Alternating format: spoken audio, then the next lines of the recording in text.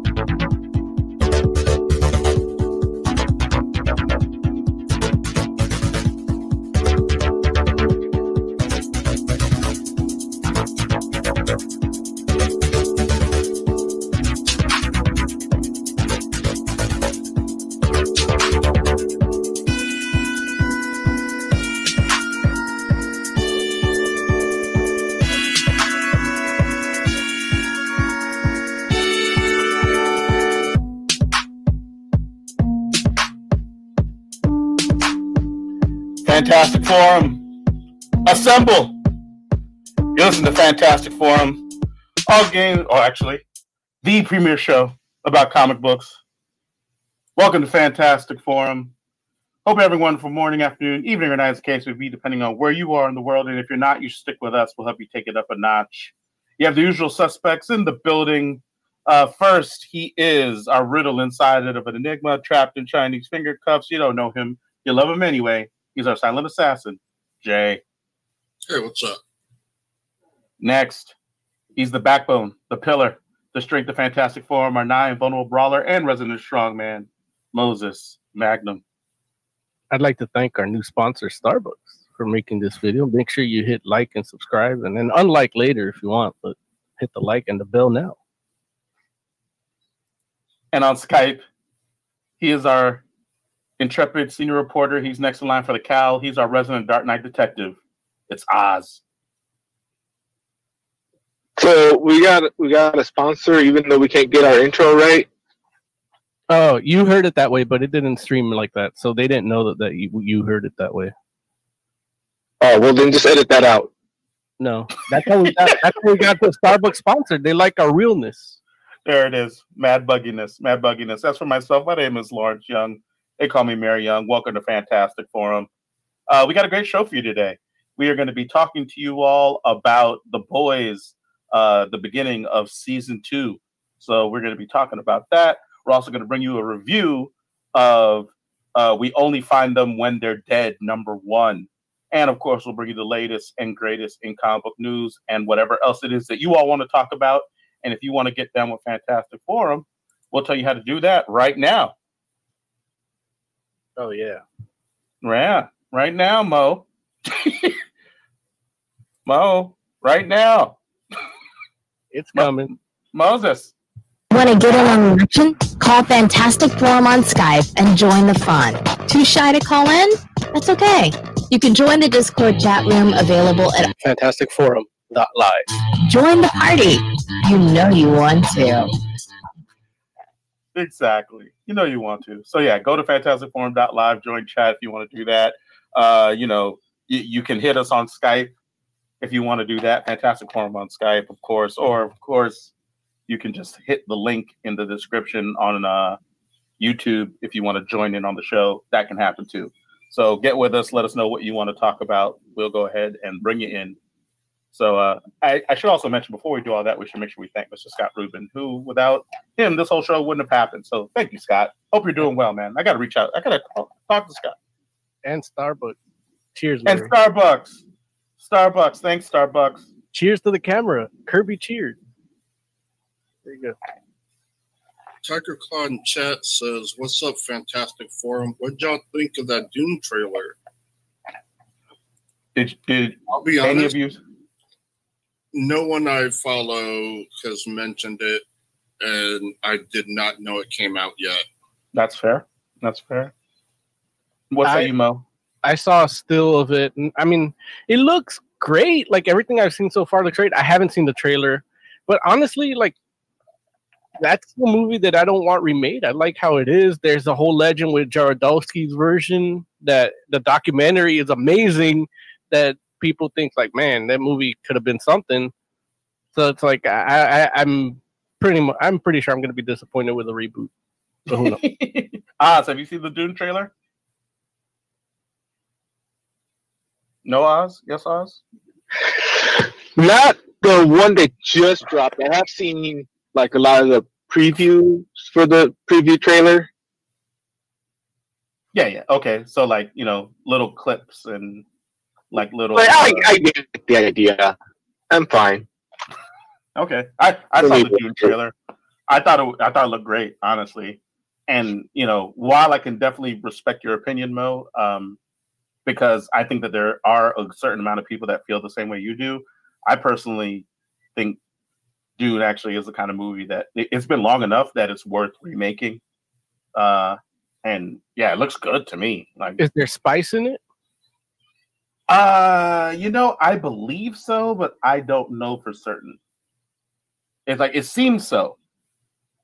There. And honestly, it's like I think for me the reason why I feel that way is more so because like I have like very like vague recollections of the original movie at this point. Like it's been that long. Because you're not a David Lynch fan. Well, I mean, are people out here watching Dune on the regular? It doesn't feel like one of those movies. Is it? Yeah. I've never watched it. You've never seen the original at all, Oz? No. Oh, wow. I didn't know it was a sci-fi movie till like the last 10 years. Because every time I saw the box like for the movie or the ad for the movie, it looked like it was some kind of Vietnam movie or something like that. I was like, I'm not gonna watch that. You mean like Desert Storm? I guess Korea, because there's no trees, right? Well, it's a desert. I've never seen it either. Yeah. You've never seen Doom either? Well, wait a minute. Wow. No wonder Like, he fuck about the remake. Right. Right. No, absolutely. Like, I'm actually excited for the remake. Like I heard it's going to be a lot truer to the book. I did hear that as well.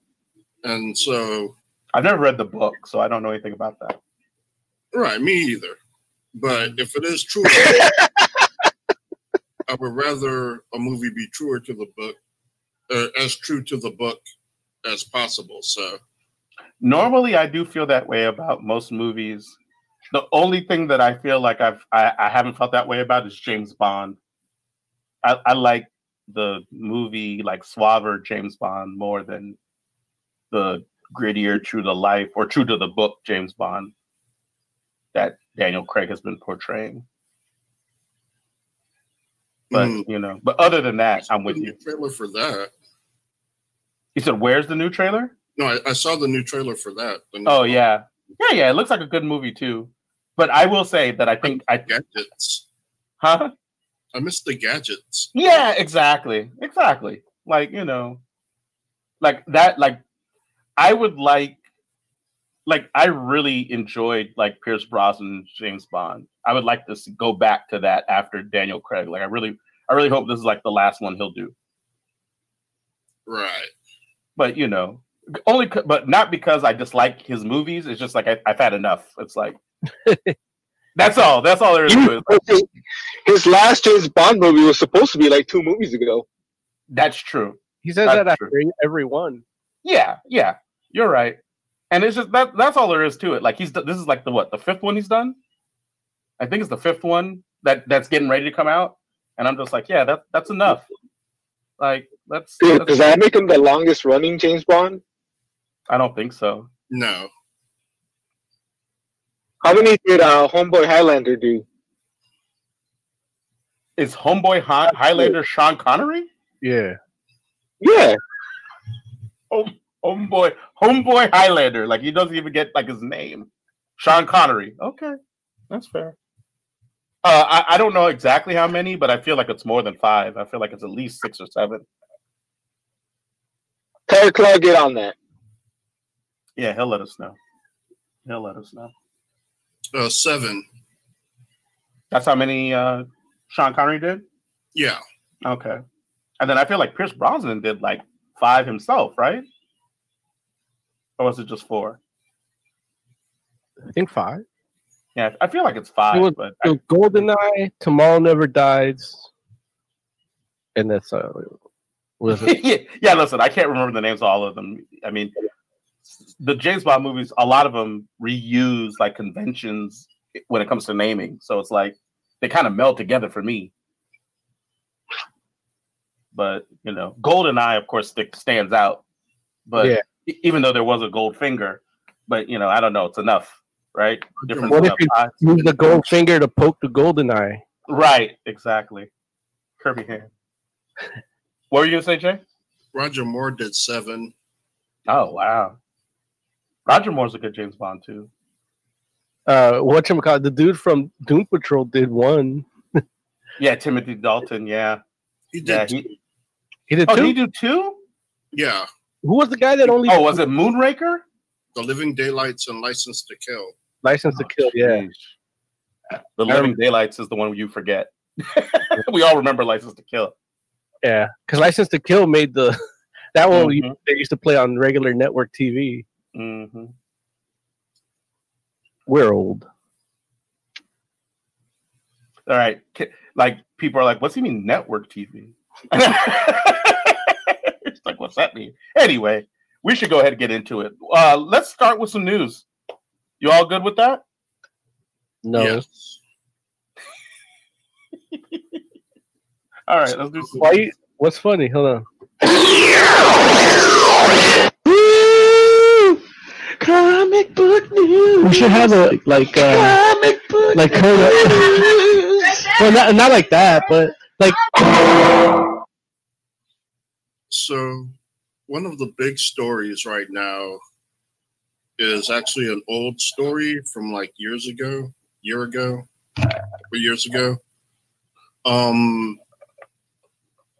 Basically, people were showing a lot of dislike towards the actress starring in Disney's Mulan remake. And now that the movie has come out, that hatred is reignited. I know she was like supporting like Hong Kong, not Hong Kong, but like the police. Right. During those riots, I know that a lot of people were like giving her a lot of flack for that. Right. So Blue Lives Matter, but in an accent. Say again? She was saying Blue Lives Matters, but in an accent. I don't want to do the accent because, you know, we got Starbucks now, so I can't say what I would say. So, anywho. I don't think she was saying blue. Yeah. But I won't say what I wanted to say because we're under the control of the Starbucks now. No, well, you didn't get that deal. It was just me and Larry. Oh, fuck you guys then. If you could still not be casually racist, that'd be great, though. Thanks. No. Go ahead, Jay. Yeah, that's one of the things that's been going on. Yeah, I know people are very unhappy with this Mulan. Apparently, like, I don't get me wrong. I've seen some people that have liked it. I know. Some of that movie was literally shot next to concentration camps. Is that true? Yeah, they're Muslim concentration camps in China. Oh, that's not cool. Did you like the movie, Oz? I haven't seen it yet. I got the press copy sitting at home though, because they ain't getting my money. There you go. That's how you know the movie's gonna fail. Like, you can watch it for free. Not free, but you can watch it on Disney Plus without an extra charge. Not right now. And that's in December though. Yeah. Is it? Yeah, December. You have to pay the $30 for now for premiere access or whatever. To rent it. I mean, I don't think it's renting though. No, it's a rental. The way that I was told is that you actually you own the film. You get to keep it. Mm-mm. No? Or at least in Canada, it's a rental. This is one of the posts I read about this Mulan. It says it's titled "Why Not Waste Your Money on Mulan 2020." Mhm. It's bullet points. I need bullet point sound effects. Note to self. Bullet point sound effective. It's like ping.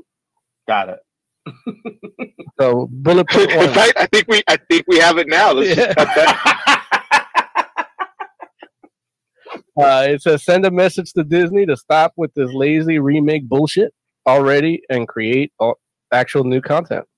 Bullet point ping, number 2, no Mushu. Ping, no songs. Ping, bisexual icon Li Shang replaced with bland inferior love interest. Ping, lead actress Liu Yufei trashed Hong Kong protesters, specifically supported Hong Kong's brutal police. Pew! Hong Kong activists are asking international supporters to boycott it. Pew! Perfect live action Mulan starring Vicky Zhao Wei, made in 2009, already exists. Pew! Here in Canada, they're asking $35 fucking plus a Disney Plus subscription just to rent it. That's a pew. The final fume is $35 fucking just to rent it. So I know 2 of those bullet points are major pluses for me. Like, I'm ready. The $35 fucking just to rent it. No, the fuck Mushu. Oh, and the songs. I don't really need songs. I don't believe that the bullet point was "fuck Mushu," but I understand that's how you interpreted it. Well, that's Joey. Yeah, exactly. That's It is at the bug. That's no bullet point. They That's do give you a phoenix, so. I mean, I don't look. Here's the thing.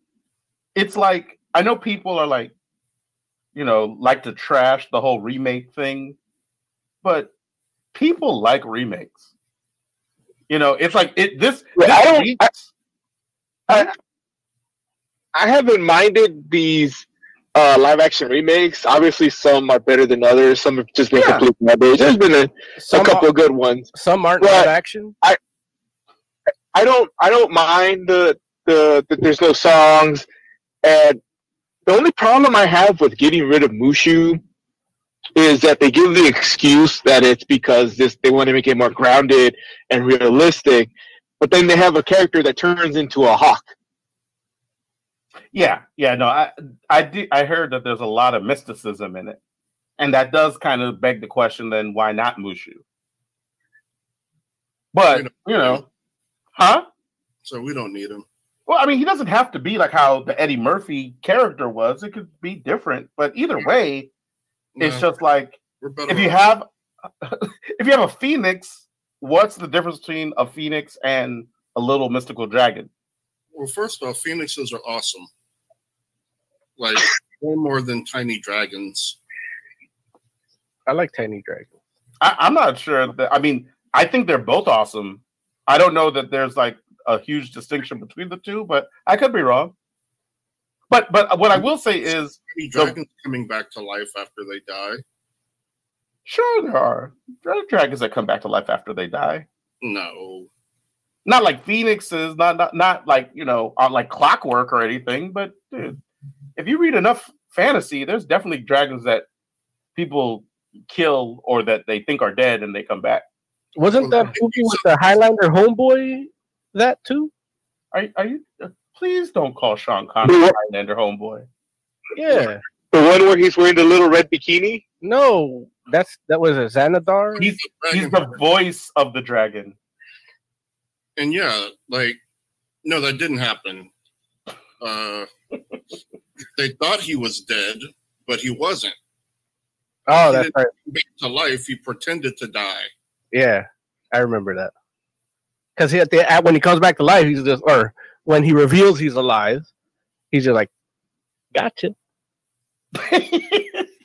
It just feels to me like the remake thing is like, Well, that's the easy, like just the tip fuel. Like that's just to get you intrigued in this bullet point. Because once you start preaching to people about, unethical behavior by the Chinese government, then they just zone out. But I guess what I'm saying is people are like, yeah, I don't like remakes either. They should do something new. Yeah. But they go to see them all. It's like the alternate covers for the comics. Yeah. And they're, it's like Marvel and DC put out 5 or 6 covers for a book because you all buy them. Mm-hmm. And it's like to mess around and say like, oh, well, they should, I wish they would stop doing that. I wish they don't, all these gimmick covers I guess no one's saying gimmicks. They're just saying alternate covers. But it's like, but you're buying them. So I've yet to see one of these remakes. You've never seen any of the Disney remakes? Right. Like, small caveat, I don't consider Maleficent a remake. No, it's like a prequel type movie, right? Yeah, that's actually come to more of a retelling because they even like changed the story to make her the good guy. Yeah. But yeah, some people count the Maleficent movies as remakes. I don't. Okay. So Maleficent is like the only one of these movies I've seen. I haven't seen Lion King. It's also the best one. What? It's also the best one out of all of them. I mean, have you seen Beauty and the Beast was pretty good. Yeah, Beauty and the Beast pretty good. Amazing. Accurate to the movie. It's terrible. But listen, Beauty and the Beast made me believe that a man could be changed into a candelabra. Yeah, I heard it's pretty bad. No, it's good. You mean a skinny guy that's flaming and French? Like that's like you didn't believe in that? Like I literally saw that guy on Modern Family for 10 seasons. I mean, you say flaming, but that dude was like he was swimming around with all the ladies before he became a candle. Again, he's French. It'll make you believe that a small white child can become a teacup. For everything I've heard about it, it sounds just god awful. Who told you this? I listened to reviews. Oh man, there's nothing god awful about Beauty and the Beast. I promise you. Apparently, the timing is all fucked up. What does that mean? And they changed the backstory to be ridiculous. In what way? It's like it's weird. Like I'm definitely. Whose backstory did they change? Oh, well, I think I know what he's talking about. I think you should watch the movie and then you decide if it's ridiculous. Don't listen to Chris. Yeah, but here's the thing. He doesn't have time. If I watch the movie, then I will have watched one of these live action remakes. So you see my issue. No, there's no issue there, Joe. I stand with Joe. You can watch whatever you want to watch. You don't have to like it. It's like, look, is that your brand? You don't watch live action remakes? No, that's not it. Because look, I'm sorry. Go ahead, Jay. Answer the question. What was the question? Is that like your brand? Is that your thing? You don't watch live action remakes? No, that's not my thing. Like I watched Battle Angel Alita. I watched Ghost in the Shell. Haven't watched Attack on Titan yet, but I'm definitely going to. Like it's not that. It's just Disney does them poorly. Look, Battle Angel Alita is definitely a worse adaptation than Beauty and the Beast. I promise you that. Like by far. Amber liked it. Huh? Amber liked it. I'm not saying it's terrible. It's not a bad movie. Like Oz was pretty on board too. But if you watched hold on. Oz saw both. Oz, what's a better adaptation? Beauty and the Beast or Battle Angel Alita? Adaptation to the original animated, Beauty and the Beast is more true to the original.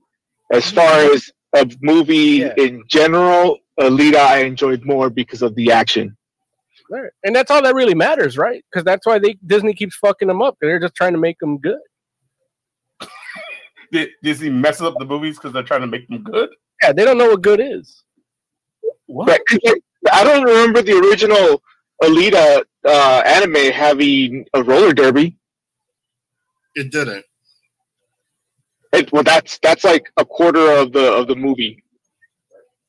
It is. Probably more. I'm just saying, man. There's I think if you watched Beauty and the Beast, you would be pleasantly surprised if you like the original one. Look, I can't say that for every remake. I already told you which remakes I will watch. I don't remember that. I said if they remake Fantasia, I'll watch that. Fantasia. And if they remake Robin Hood, I'll go watch that. Robin Hood might happen. Fantasia, I don't think would happen in this day and age because Fantasia came out in a time when you didn't necessarily need a through narrative. What? Yeah, Sorcerer's Apprentice is a remake of Sorcerer's Apprentice, sorry. Yeah. Sorcerer's Apprentice is a remake of the vignette that Mickey, like, where he cuts up the broom and it becomes, you know.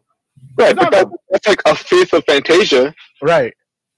So it's a remake of a segment of Fantasia, because Fantasia is a anthology. That counts. That's reimagining, because the dude wasn't even a mouse. He was more like Dr. Hey, he's a little mousy to me.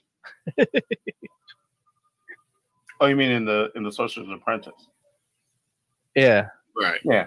Oh, okay. The dude didn't have the same name. It's like some. Any case, Tiger Claw and Chat says, have any of you guys get Marvel Avengers? No. I have not. No. It makes me really sad that I haven't gotten it. Because it's I want the game, but it doesn't look like the kind of game I want to play, so I'm not getting it. And it's unfortunate because it's like it's crazy to me that there's a Avengers game in the current generation of video games, and it hasn't done enough for me to like want to have it. And I know there are other people playing it. I'm sure sales wise it's doing okay. I don't think it's doing great. It's not going to be Spider-Man. You know what I mean? Spider-Man PS4, like that's a game that everybody's like, you have to play Spider-Man. I don't feel like people are saying that about Avengers. Avengers are like there's like a whole list of questions you have to go through before you can suggest Avengers to somebody. It's like, so how do you feel about video game loops? You know what I'm saying? Like, how do you feel about play loop? How do you feel about grinding? It's like, how much do you really love Marvel? Do you like the Avengers though? Avengers is one of those games that I'm actually grateful that you forced me to play it, because otherwise I might have bought it. Right, exactly. And that it's an Avengers game. Like I was looking forward to it, and then I played it, and I realized that I don't need it right now. Exactly, and that's the sad fact of the matter, where it's like I was trying my best to like get us all to play it together, because I'm like, everything I had seen up until the beta, I was like, I'm kind of iffy on this, and I was hoping that us coming together and playing the beta, I might be like, okay, this is a game that I can at least get behind if I'm playing with my friends. But I actually felt like I had a worse experience playing with you all than I did playing by myself. Honestly, no, really. I mean, and it's not even like, it's not your fault. It's the game. The game doesn't feel like it's conducive to like playing with other people, really. Like, I know that's like the thing, like that's what it's supposed to be, but they just made again, people want, this goes back to what you were saying, that people like the remake, because I'm a firm believer that people don't like anything new. They like the same old shit. Every radio station's big tagline was a bigger mix and a better variety, but they still only played the same 12 songs. Everybody's going nuts over WAP, but it's really just Two Live Crew. Like, No, you can't say that. It's just women doing it, and that's why. Well, that's a big deal though, because women don't usually get to do that. I guess. I mean, I've heard it before from a woman. Who? Right, look, everyone I've been with has been pretty WAP. No, well, it's just like the song. It was called I don't remember, but the song was like "Pussy good, pussy sweet, pussy good enough to eat." Like that's the line I remember. And it's just like what? Like it came out 10 years ago. Like that sounds like Salt and Pepper. Yeah, but it wasn't. No, anyway, doesn't sound like salt. It's people don't like new things. All right, and where was I going with this? You're talking about that versus Avengers. Oh yeah, if they just made a clone of fucking Gears of War, the same type of 4 or 5 hour gameplay with a good multiplayer, like we would have loved it. Because it's really essentially that you play it like a shooter. Like that's how I played it, and that's how I was able to get past the game, not even enjoy it, just get past it. And I'm like, I'm not paying for this shit. Yeah, I mean, I do feel like what this game misses that they don't realize or didn't care to make sure that they ensured is the power fantasy that you have as playing as a superhero. And that's the thing where like that should be the main thing. Like the reason why you have like Spider-Man be a successful game is because you feel like you're Spider-Man in that game. That's why I stopped playing it. It feels too much like Spider-Man. It's too much responsibility. Right. Exactly. And so the Avengers game, unfortunately, like it has some decent gameplay and it does a decent job of figuring out how to like represent the power sets of some of the heroes there. But at the end of the day, because of the type of game it is, it doesn't feel like it like the main aspect of the game isn't making you feel like, damn, I'm Captain America, I'm Iron Man, I'm Miss Marvel, I'm the Incredible Hulk. That's not what it does. Like the main thing of the game is collect these random things and, like make sure that you have the best equipment so that you can like have the best stats so that you can beat the next thing. And it's like, that's not what I play that kind of game for. I don't want to play it. That's not what I play an Avengers game for. Imagine if you read a comic book where the hero has to collect a bunch of shit to be the best, like elite score guy. Like that's called the Infinity Gauntlet. Yeah, but it's only. I'm joking. I'm joking. Like, yeah. No, yeah. But no, you're right. You're right. It's just one of these things where it's like, it's just not the right genre of game for that particular property, in my opinion. I play the Division. I like the Division 2. I enjoy playing those games. So it's not the type of game it is. It's the fact that you're attaching that genre of game with that property. It doesn't work for me. And so I want to like it. I want to play it, or I don't. Not that I want to play it. I want to play it, but I don't. At the end of the day, and Oz hit the nail on the head. It's like I'm pretty sure that the beta sealed the deal for me. Or I'm like, nah, not for me, buddy. It's definitely like when you mentioned the Division, it's a game that wants to be that because it's a shooter, third-person action shooter. With a multiplayer aspect, and even having like the mission base be like the helicarrier and like shit like that work great. Like I would play a field game like that, just sending you on missions and shooting shit. That would have been a totally different experience. You customize your own shield agent. Yeah, you have a power set thing like the heroes are like around you, like in the background. They're like set pieces or something. Like I agree with that. Set along the time of like the Initiative or Civil War, where like they can't really be that active, so you have to do things either to hunt them down or to support them on the side. Like a shield game would have been a lot better. No, I think you're right. Like a game like the Division, where you're playing a shield agent, and so every so often superheroes like slide into the mix, would have been a more interesting game for me personally. Because as a shield agent, I need equipment because I'm fighting supervillains and stuff and trying to like not die. So it's like, that makes sense. Or even look, if you want to get crazy with it, make me a sword agent. Oh yeah, that way I can go into space and everything. You know what I mean? I could be on Earth. Yeah, like that would be really cool. I can fight Skrulls and Kree and all types of stuff, but and Chitauri and what's the other one? The time ones?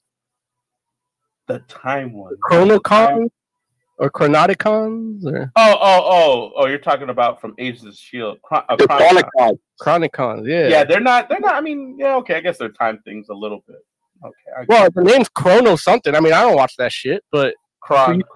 Chrono, it's like that's a Yeah. time transformer. Like You're hilarious. And then you talk have Conqueror. Can we talk about Ray Fisher? Yeah, I wanted to talk about the Mueller report, but We can tweet about us if we do. We listen. We can talk about all that. We got enough time. So don't trust me. Like we got enough time that we, but we've got to go quick. I will say this about Ray Fisher real quick. For those that don't know, Ray Fisher is the actor that plays Cyborg. I'm not mad at you if you don't know that. In fact, the only reason I know his name now is because of how much of an uproar that this kid is causing in regards to supposedly being mistreated by Joss Whedon and Jeff Johns and the other dude over at Warner Brothers. Which, hey, I don't know what. Remind me to tell you about my theory about that too. Okay, and so what? My first question to you all as a group, and maybe what we'll do is, I'll ask you all this individually, because here's the thing. On one hand, I'm like, this kid's causing a lot of noise, and I don't know if that's good for his career. On the other hand, I'm like, I didn't know this kid's name until now. So, Oz, with everything that's happening with Ray Fisher in regards to him talking about being mistreated by the director and the cast, or not the cast, but the executive producers of Justice League during the initial shooting, is this a good move for him or a bad move for him? What do you think, Oz? At this point, it's bad. I was with him when he was first talking about Whedon because, the guy is like full blown swastika wearing whatever.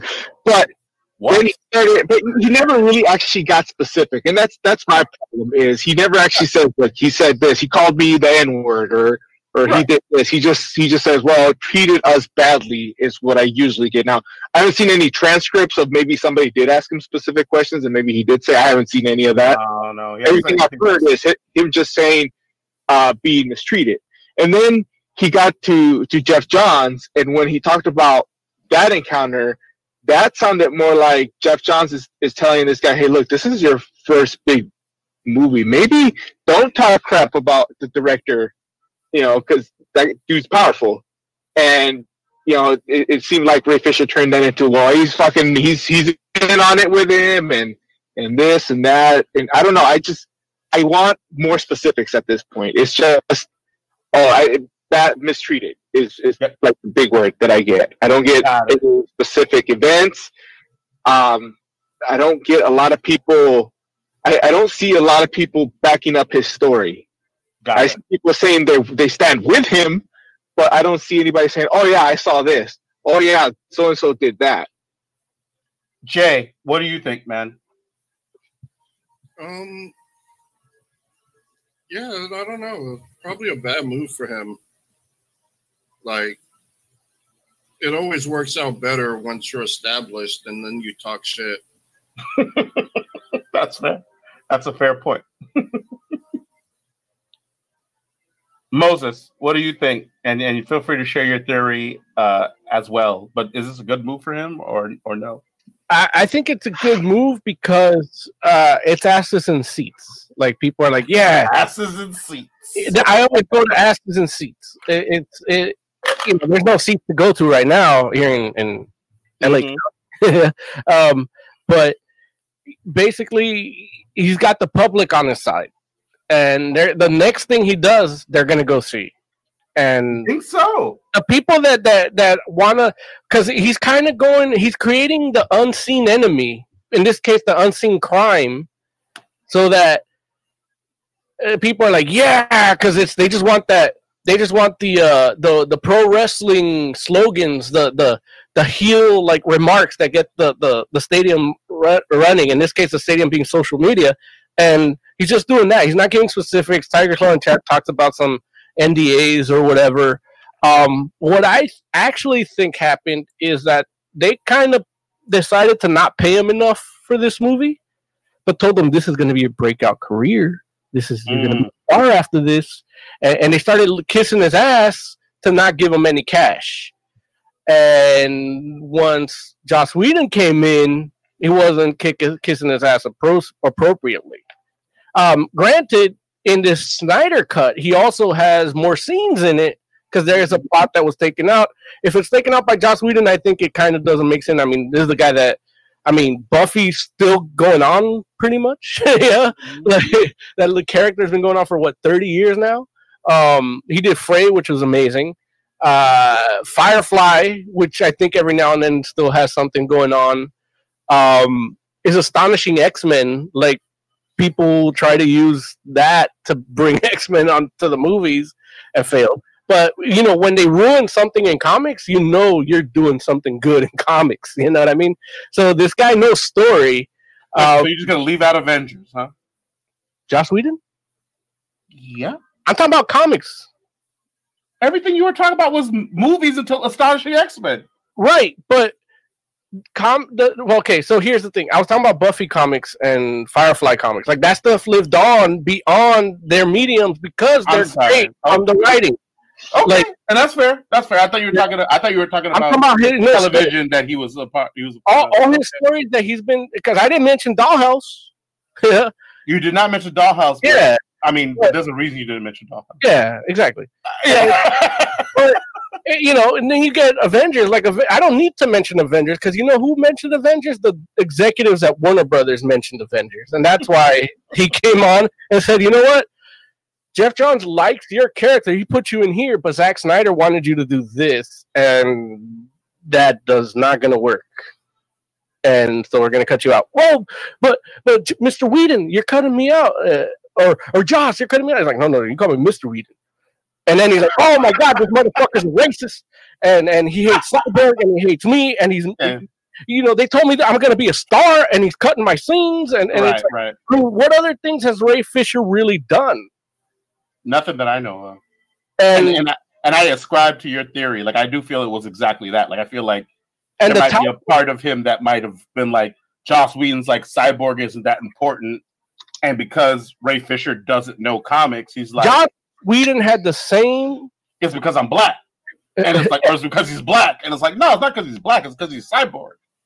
Joss Whedon had the same reaction we had when we saw Cyborg leading the New 52 Justice League. I mean, not leading, but like with him on the team.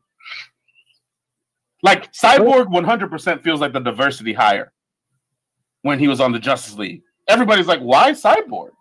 Because not that why a black person. It makes sense that there's a black person. Yeah, and it even makes sense, like, if you're like, okay, well, we don't want to do Martian Manhunter because Martian Manhunter is not really black. He's just like an alien. He's black on Mars. Huh?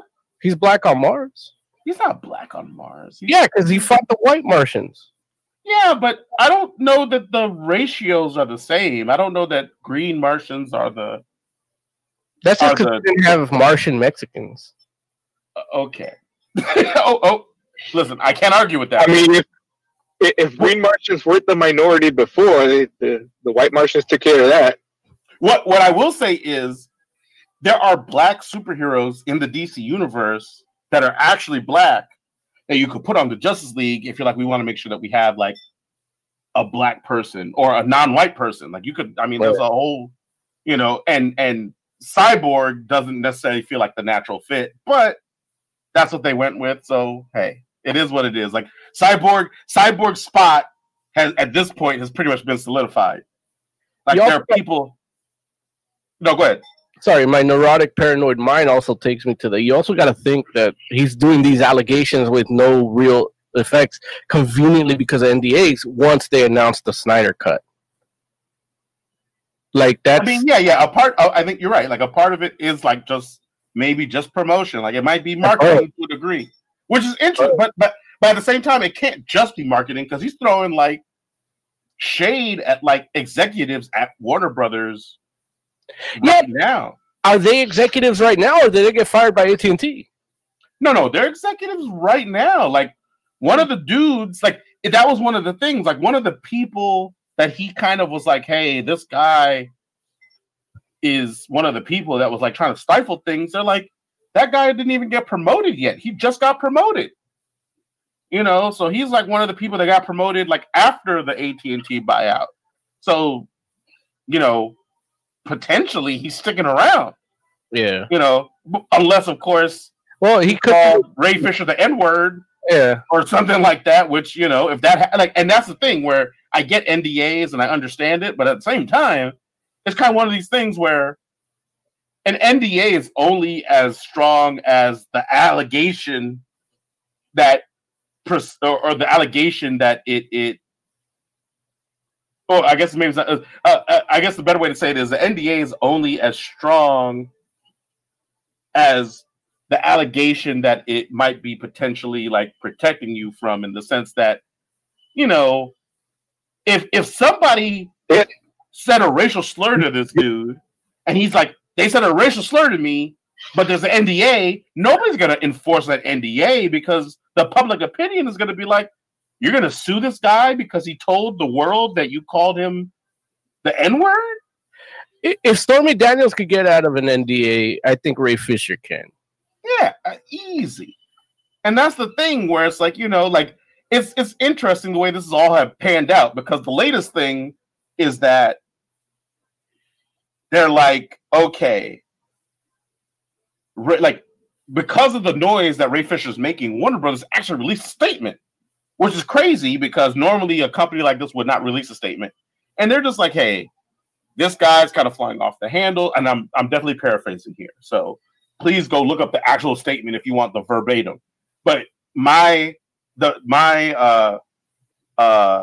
you know, like summary is going to be, this guy's kind of flying off the handle. We did an investigation internally. He asked for an external investigator. We hired an external investigator, and he's not even trying to cooperate with the external investigator. So we don't know what to tell you, but things aren't as dire as Ray Fisher's making it seem. That was like their statement in a nutshell. Then Ray Fisher comes back and he's like, oh, I got the receipts of me talking to the investigator, which he does. Like, he did talk to the investigator. At the same time, though, what he was saying was he didn't really talk to the investigator.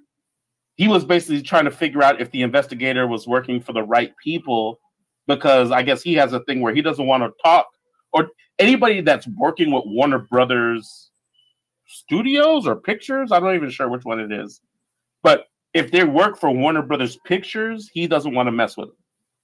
He wants somebody from Warner. Talk to the investigator, but not about what the investigator wanted to talk about. Well, here's the thing. He's trying to verify that the investigator works for Warner Media, not Warner Brothers Pictures. Because I guess he feels, that doesn't count as I cooperated with the investigator on the case he's investigating. And I would agree with you on that. Like, I feel like there's definitely a bit of semantics going on where you can say, oh no, I've talked to him. Here's the receipts. And what I said to him was, I need to make sure you're working for the right people. But you're right. Like, that's not necessarily cooperating with the investigation. That's you trying to vet the investigator. And it's like, you know, I mean, I'm not saying that he shouldn't do that. But I guess what I am saying is, it's like there's definitely, you can interpret that as not necessarily trying to give that person any information. And he's like, hey, I need somebody else on the line that represents me to be able to like be a witness, because you have people, and you have somebody here that can verify that I said what I said, but I need somebody to verify what you said, and I don't know that you're working for the right person. And I'm just like, man, like at some point, this is like, if there's like an actual valid allegation here, it's just like, you should just say whatever that is, because we're getting way too far, like way too deep down this rabbit hole. So I don't know, man. I don't know. I don't know if this is a good idea for him. It might not be. I mean, it's a gamble. The thing is, there's nothing else to do in 2020. So, and I'm just saying, but especially as like a black guy in Hollywood, it's not like they're trying to give black people amazing roles. But that's all going to change November 3rd. Nobody knows that. Nobody knows that. And I'm not confident things are going to be that great under a Biden presidency. I'm not. It's going to be better, but that don't mean good. According to Donald Trump, it'll look like Lebanon. Oh, okay. There it is. Right. You're right. Biden's America. Spain, fact checking me. Thank you. Thank you. That's why. The riot footage they showed during the RNC was footage from Spain. Oh, thank you. I mean, we all need fact checking because Trump and I have weird color hair and we rattle off the top of our head. Like there it is. And we slur our words occasionally. I have my excuse. So what other stories we got? Speaking of Donald Trump, there is a Mueller Report graphic novel coming out. That's through IDW, right? Yeah, IDW. I'm a proud shareholder. So yeah, it's coming out. I have the press release here. They sent it to me. It's coming out September 15th, 2020. It'll be $15.99. Yeah. 208-page black and white softcover, 6x9. So it's a smaller format, roughly the dimensions or proportions of this tablet I have here. So it'll be a nice little thick coffee table book. I'm gonna get it. Get it. Well, we have to review it. I mean, I love IDW doing these things, and it's kind of what brought me into not from a political standpoint, but going outside the box and bringing these things that are part of history or part of our world and bringing it to comics. One of them is a comic I reviewed. I want to say last summer. It was called "They Called Us Enemy," and it's about the Japanese American internment camps during World War II. And that's a great book. I still haven't finished it because I just don't want it to end. Just like I haven't started watching Dark Season 3 because I don't want it to end. So, but yeah, I'm going to get this. I'm going to read it and see what the big hubbub is. Because apparently nothing came out of the Mueller report. Is that safe to say? No, I wouldn't say that. Well, I mean, nothing happened. There's no repercussions or anything. Well, I mean, but so obviously nothing happened. That's not Mueller's fault. No, I mean, really, it's like, here's the thing. It's like Robert Mueller, and I'm going to say this real quick and leave it at this. And if you all have something to say, you all can say it next. Feel free. Robert Mueller did everything in his power to basically, try to give facts and facts only. And at the end of the day, especially based on the direction from the Department of Justice, he's like, the president of the United States can't even be brought up on any charges until after he leaves office. So it doesn't make any sense for me to say the president of the United States committed any crimes, because why would I say he committed these crimes if he can't be charged for them? So what I will do is I'm going to outline a number of different things that seem as though they could be actionable items for the people that can do something, which in his analysis is Congress. Because the proper based on that Department of Justice edict or edict, however you want to say it, the remedy is impeachment. So he outlined a number of things that were probably things that you could say were impeachable offenses. But he can't impeach anybody because he's not, not only is he not FBI, but it doesn't matter. The only people that can impeach a president is Congress.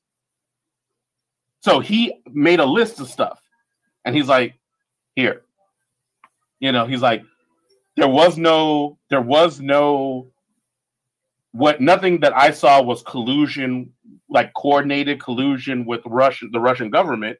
However, there was these things that were obstruction of justice, and just put it out there. And then he left it for people to do with it what they could, which the only people that could do anything are Congress, because the president is the president. And, Congress didn't They chose not to mess with that. So that's the end of it. Like it's not like I can't it's not like he didn't do his job. Is basically the long and the short of what I'm trying to say. He did his job. Okay, so it should be a saucy read then. It'll be interesting to see it in comic form. That's what I will say. The Mueller Report will be adapted by Shannon Wheeler and Steve Doohan. Yeah, that's pretty much it. It'll be out on September 15th. I said that already. I do want the hentai version of the Ken Starr Report.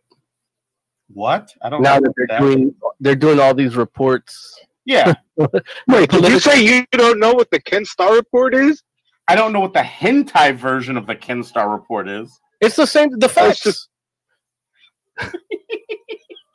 Okay. It's a cigar that's all gooey, like in hentai form. Okay, got it.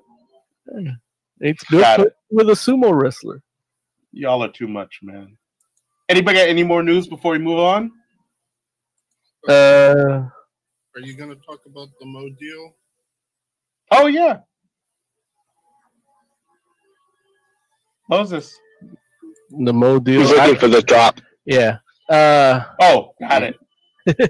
Don't worry. Moses is on it. He's got the drop right here in just a moment. Although, is that right, Moses? Before you hit it, I think that's copyrighted. That might strike us on YouTube. That song. We'll find it. I'm putting it out there. You guys do what you do. No, I feel like Oz might have messed around and got us flagged. You know what? I don't even have the Mo deal thing. Oh, I got you. I'll back you guys' play if you want to. If there's something you guys want to do, but I'm just putting out what I know, what I've learned about DMCA. Yeah. Let's see. We got this one. Let's see. Is this gonna get us? Fuck you, Larry. I think that's safe. Yeah. I feel like that definitely got us flagged. We should not play that anymore. I want all his penis. No, that's fine. That's for our OnlyFans. You know what? I don't have the Mo deal, and I don't know that it's active still. But anyway, play it anyway. Go ahead. Who is he talking to? Play the music. Yeah. Who? You play the music. You say you got me with the Mo deal music. Who said that? You have it. All right. I'm sorry. Damn. Now I don't even remember what the Mo deal sounds like. Money. There's like 3 words. Money. Here comes the money. Fuck you, Larry. Is that it? No, that's not it. Oh. Okay, we should. It'll work. All right. But there is a Mo deal. Hopefully you saw it on social media when I posted it. You get over 200 comic books for free on Comixology. They're all Black Panther comic books honoring the life of Chadwick Boseman. We did his obituary last episode. It's not up on Podbean yet. I had technical difficulties, but it's on our YouTube. Link up here somewhere. If you've been watching us, you know there's no link ever. But anyway, everybody does this on YouTube. Link up here. But yeah. I will say thank you, Moses, for that Mo deal. Today I bought over $500 worth of Black Panther comics for nothing. Even the 1977 series, which, man. Is that Christopher Priest? I don't know. Oh, okay. Like, all I know is that if someone had given it to me when it came out, I would not have been able to read it. Why not? I was too young. I did not know how to read in 1977. Got it. Well, it's 77. He's been illiterate for a long time. Was he like what 2 in 77 or what? Jay was barely born in 77. Yeah. I was born in 77. So you weren't a twinkle, but you were a fully formed human that can yell. Right. And that's about it. Yell and shit and sleep and eat. How is that different from today, Joe? Well, now I make music. Got it. Yeah, he made our theme song. Right. Jay and Chris Brown. Enjoying Black Panther 77. They yell and shit and sleep and make music.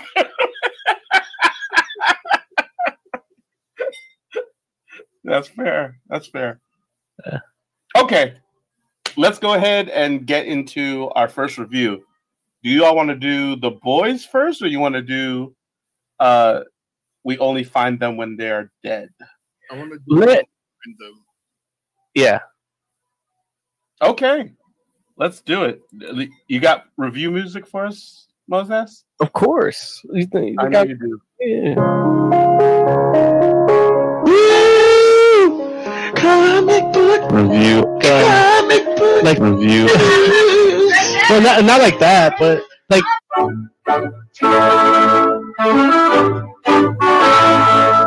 I love it. I That's love why it. you get this flag, right? Who knows, man? It doesn't matter. Well, look, they'll come for us, and then we'll be like, "Hey, give us permission, thanks." No one's watching. Not even YouTube.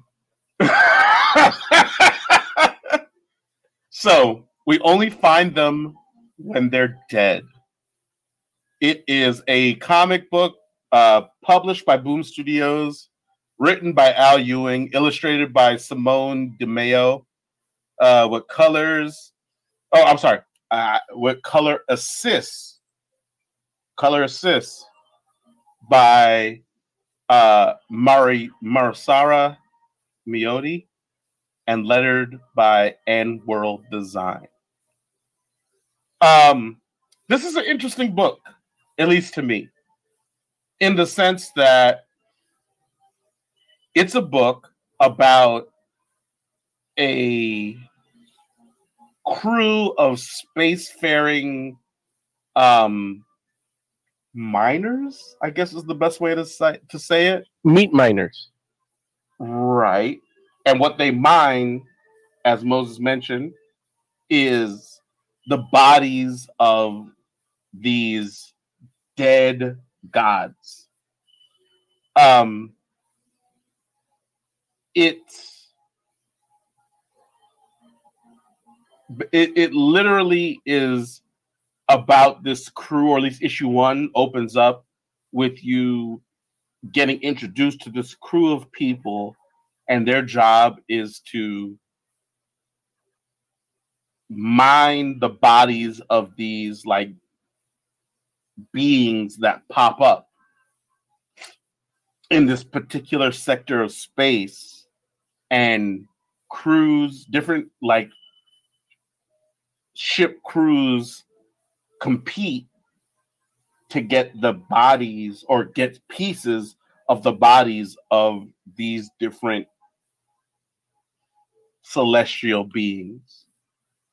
And it's interesting just because just that concept alone, the fact that there's like these like beings that pop up in space and people are like, hey, we want to try to cut these bodies up and commodify them. That by itself is just a kind of out there kind of concept, at least to me. But you get to meet this crew, and you learn a little bit about who each of them is, and you get the sense that, one, this is something that's like a generational kind of thing, but then also, two, you understand that, or at least they hint at the fact that there's a little bit of history behind these crews and who gets to pick what parts of the bodies of these beings, and that there's like a whole like a whole economy behind these beings and like what their pieces are good for and what people in a particular market will pay for. You get like a sense of all that in this first issue. And so it's like any good comic that isn't based on anything that's come before it, it spends a fair amount of time doing some world building. So you don't get deep into any one particular character necessarily. It just more establishes the fact that, like, here, these are the players, this is the world, this is what you can expect in regards to the rules and all this kind of stuff. They set up a bit of an antagonistic relationship between the crew of this ship and the people that kind of regulate the sector of space that these bodies come into. And it's a novel concept in my opinion. But obviously my opinion is only one of many. So I would like to hear from the rest of the Fantastic Forum. Jay, did you get to read this book, and what did you think of it? I thought it was pretty cool, like a little interesting, pretty cool.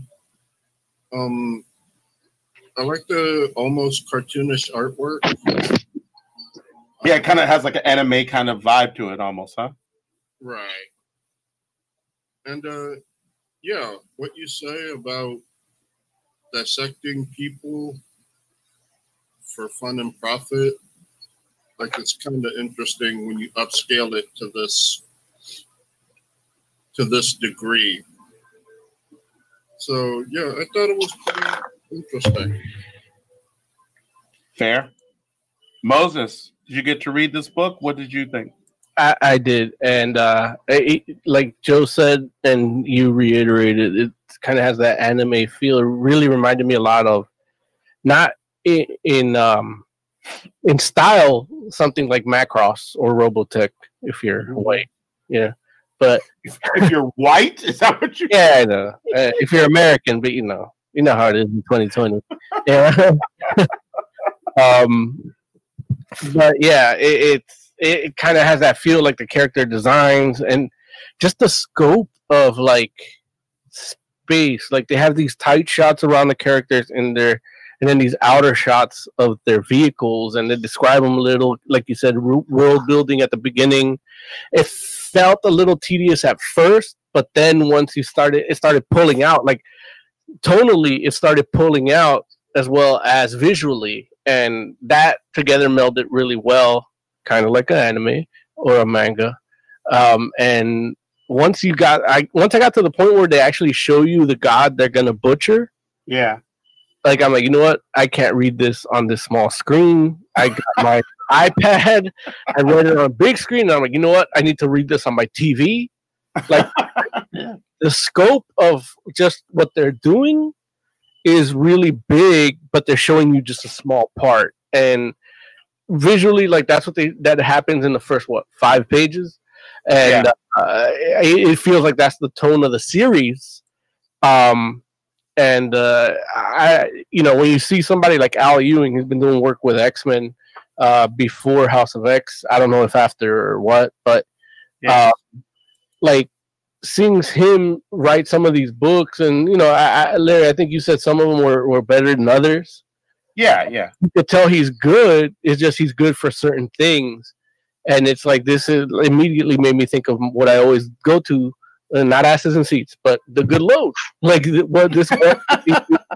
I expected this type of book from like an Image, and then seeing it happen in Boom Studios was kind of refreshing, and I like that. It's good for Boom. A name like Al Ewing, I think them snagging him up right now is smart, and I really enjoyed this book. I think. You think you're not certain. They give you only so much of these characters. Like you basically, the last page is where you're really okay. This is their adventure, Yeah.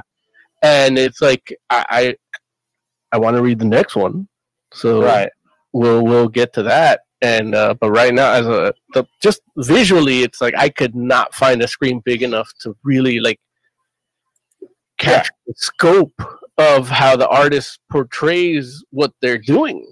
Yeah, and I know what you mean. it was interesting for me because I was like, well, I watched The Boys because we're gonna talk about that and talking about adaptations and things like that, and talking about Lower Decks with Oz yesterday, and things like that, where it's like adaptations and remakes and homages and things like that. Like it'd be interesting to see this one, but I don't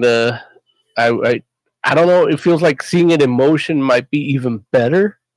No, absolutely. It 100% feels like a book that, like, Al Ewing has written a lot of comics.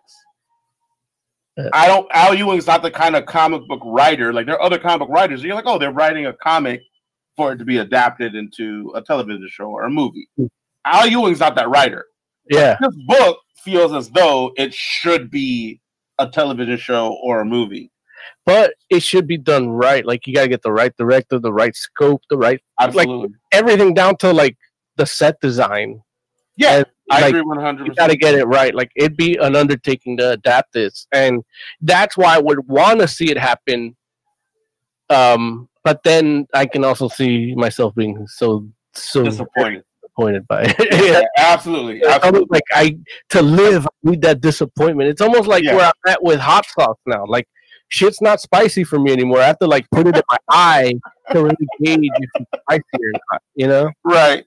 No, I hear you, man. I hear you. And it's like, you definitely need, like, the budget to back this up, because this is definitely one of those books where it's just like, you can't make this into something else and half step. Like, each panel would be like an IMAX screen. Exactly. Oz, dare I ask, did you get to read this book, Oz? Now, hear me out. I didn't read the book, but I did watch the first Guardians movie, so I feel like I have. Oh, you're a son of a bitch, Oz. And, you're lucky I'm not in control of Skype. I hang up on you right now. God damn you. Now you see why you didn't get the Starbucks deal?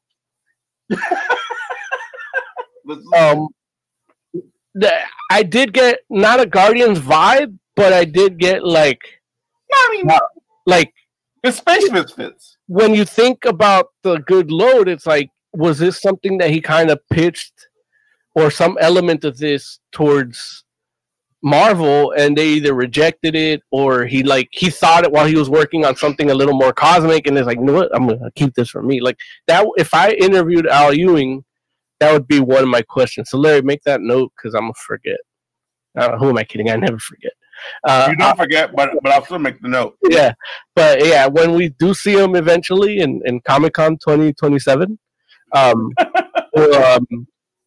gonna ask him. You know what? I'll ask him on Twitter. I know I always say that, and I don't, but I will this time.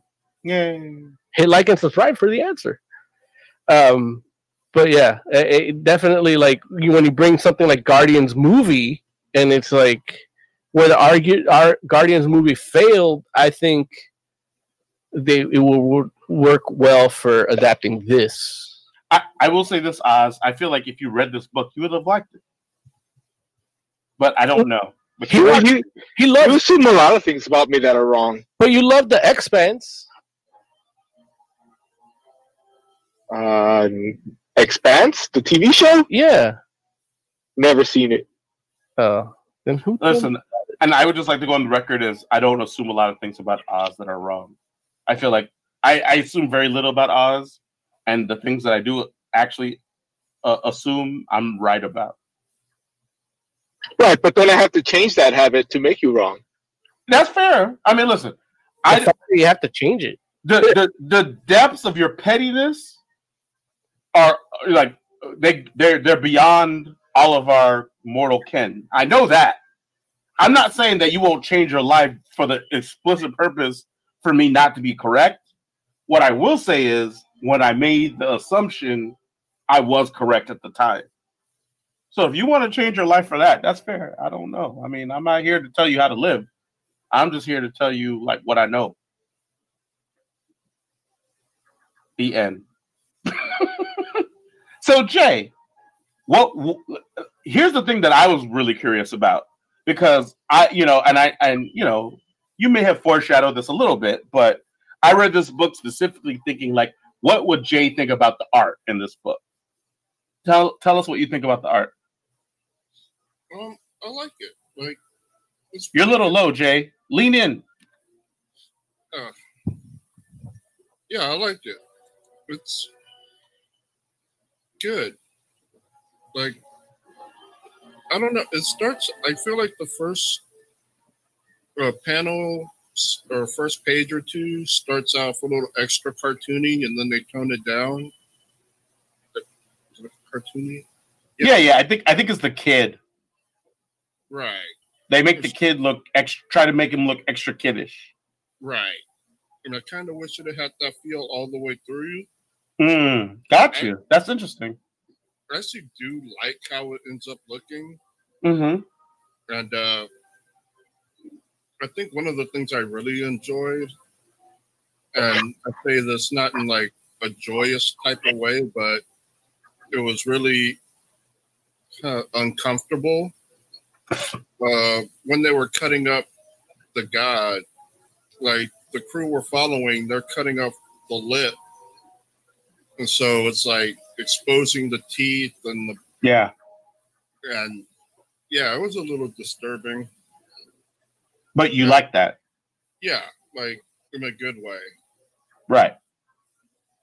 So, yeah. When it looked like... Got me thinking,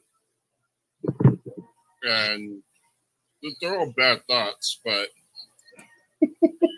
like, it's like, man, like, I kind of wish, and I know they're not going to go there, but I'm wondering about these, like, the anatomy of these gods.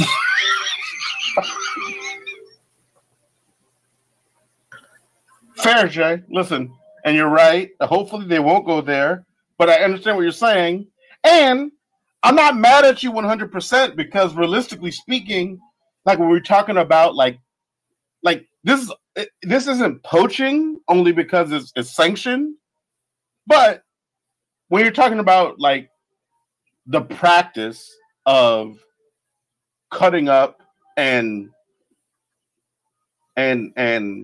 like selling the parts off of something that was alive. Certain parts of the anatomy are usually a premium. Right. And they don't mention that in this first issue, but it would not surprise me if it does come up. Another pew to not watch Mulan. Pew. Wait, what? What? They eat the pangolins and stuff, and the rhino horn and all that. In the movie? I'm sure they do. It's mystical, Oh. right? So they cure AIDS with the rhinoceros horn. And I know it's like, it looks like this one god they're cutting up as a female, but because of the suit she's wearing, it's interesting. It got me thinking. And that's why Joe didn't get the Starbucks.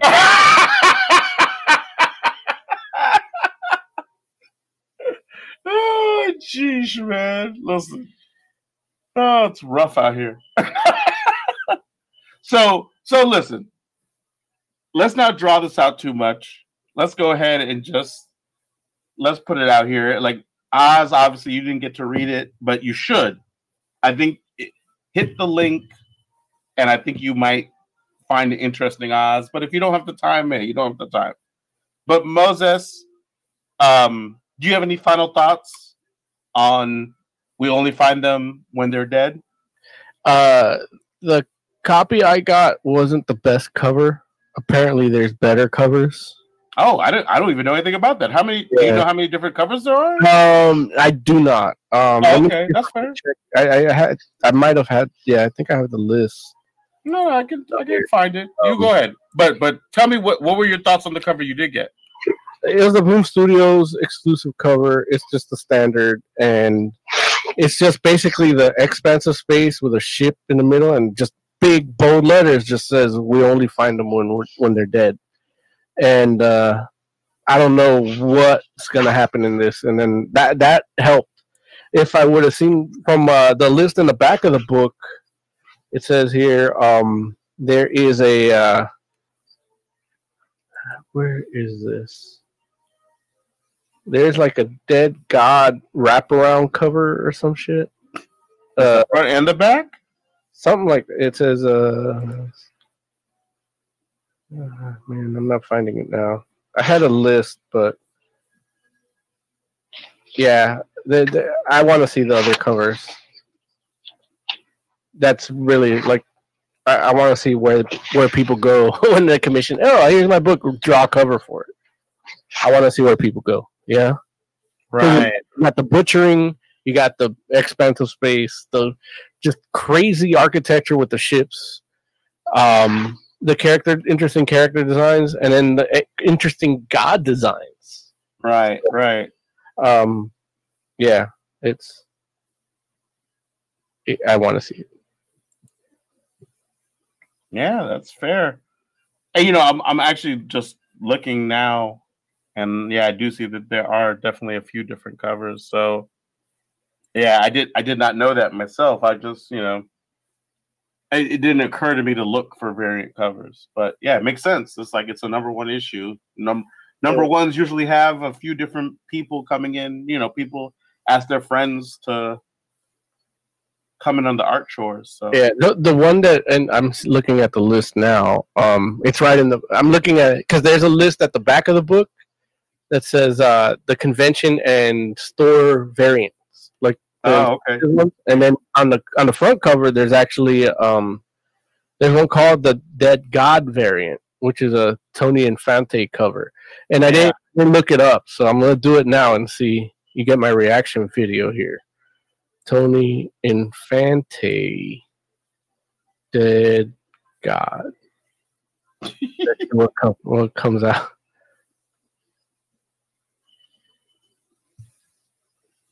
Ah. Oh my God! Show it to us, Mo. Show it to us. Oh, share the screen, Mo. Share the screen. That's the thumbnail. Let's see if you can get its glory in here, because I'm not savvy. Yeah. Well, that's a good looking cover, though. Yeah. It is amazing. It makes Galactus look like he sucks balls. I'm trying to see if I can get another version of it coming real quick. Apparently, Tony Infante has some amazing art. Well, I mean, yeah. He's followed by Matthew Scalera. Here's one from his Twitter. Let's see if you can see that. It's very anime influenced. Think Bayonetta mixed with Joe Mad. Yeah. Bayonetta mixed with Joe Mad. That's nice. It's the only thing that comes to my head right now, real quick. But yeah, I as far as that, I do. Yeah, you can see that. My it's not the greatest picture, but yeah, it still looks good. The thing is, there's no screen big enough for you to really appreciate the art that's inspired by this book. Like, like I can only imagine like if I can equate it. I'll get to that later, but I can equate it to like seeing an album cover on a vinyl as opposed to a CD or a trading card. The art just looks more striking, bigger, and for some comics that's the case. This is one of them that really. Yeah. Now, from now on, I'm gonna read comics and be like, okay, would this be better, bigger? Yeah. Right. There it is. Well, look, that's like what we used to talk about back in the day with what's my man's name? Alex Ross. No, I mean Alex Ross. Yes, that's true too. But no, we were Brian Hitch with Widescreen Comics, talking about when he used to do Authority back in the day. Right. It's like it felt like it was supposed to be on IMAX. And so, I hear you. Jay, you have any final thoughts on this book before we give our ratings?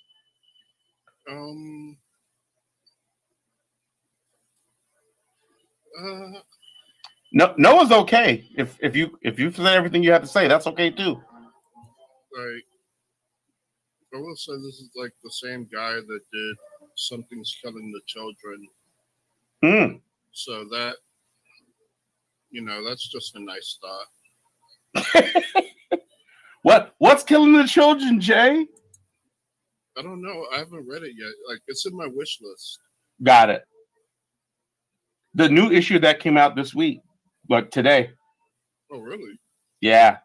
I saw it and I almost picked it up, but I was like, I think it was like, I don't remember what issue it was at. I feel like it was like 10 or 9. And I was like, I don't know what's killing the children, but I should probably start at the beginning. You know what I mean? Right. So, Jay, off the top, what would you give We Only Find Them When They're Dead, #1? What rating would you give it out of 5? I think 4. Like, I like the art, and I like them cutting up people. And, like, the little tag at the end, the little hook at the end has got me interested. Got it. Moses Magnum, what would you give We Only Find Them When They're Dead? I would give it a 4 out of 5. The only thing that keeps it from being a 5 is that there's only one issue. Right. Like, I need to see the whole thing, and then I'm going to hate it, and then I'm not going to finish it on purpose. Exactly. Oh, did you freeze Mo? Damn it, Moses froze. Right. He'll be back.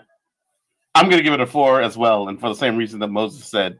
It's only one issue. It's spectacular. I love it a lot. It doesn't give me enough to be like, oh, it's solid a 5, just because it's like, I got to see where it goes. But it's literally just because I don't have enough information to give it a 5. I enjoyed everything about this book. I've read enough comics in my time where it's like, it could be a 5 book, but I can't know until I read like issue 2 or 3, just because some books are fantastic in their first issue, and then issue 2 and 3 are slogs, and it's just like, it's not worth it. But so far, issue 1 has me intrigued. I am gonna definitely buy issue 2. It is good stuff.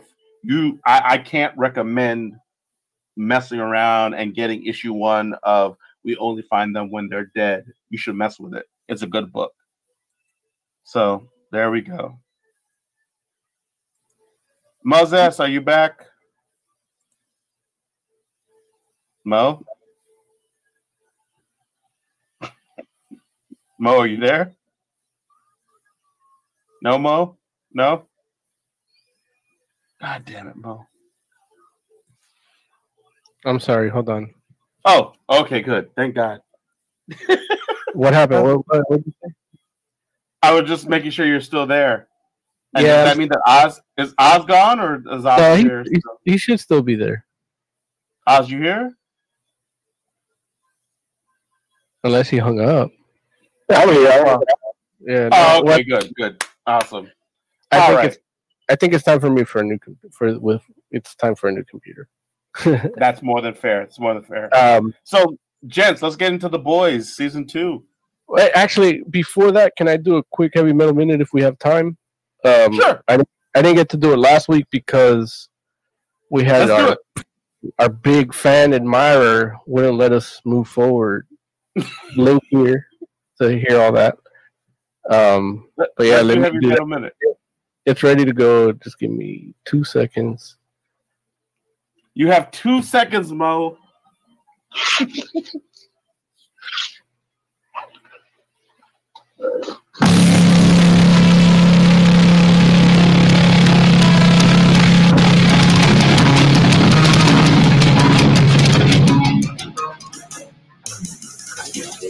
So the paparazzi's on some bullshit. The paparazzi took a picture of Ozzy Osbourne. Ozzy Osbourne's out and about. You know, he finally leaves the house because curling is not as dangerous. He was without a mask. I guess that's how they could recognize him.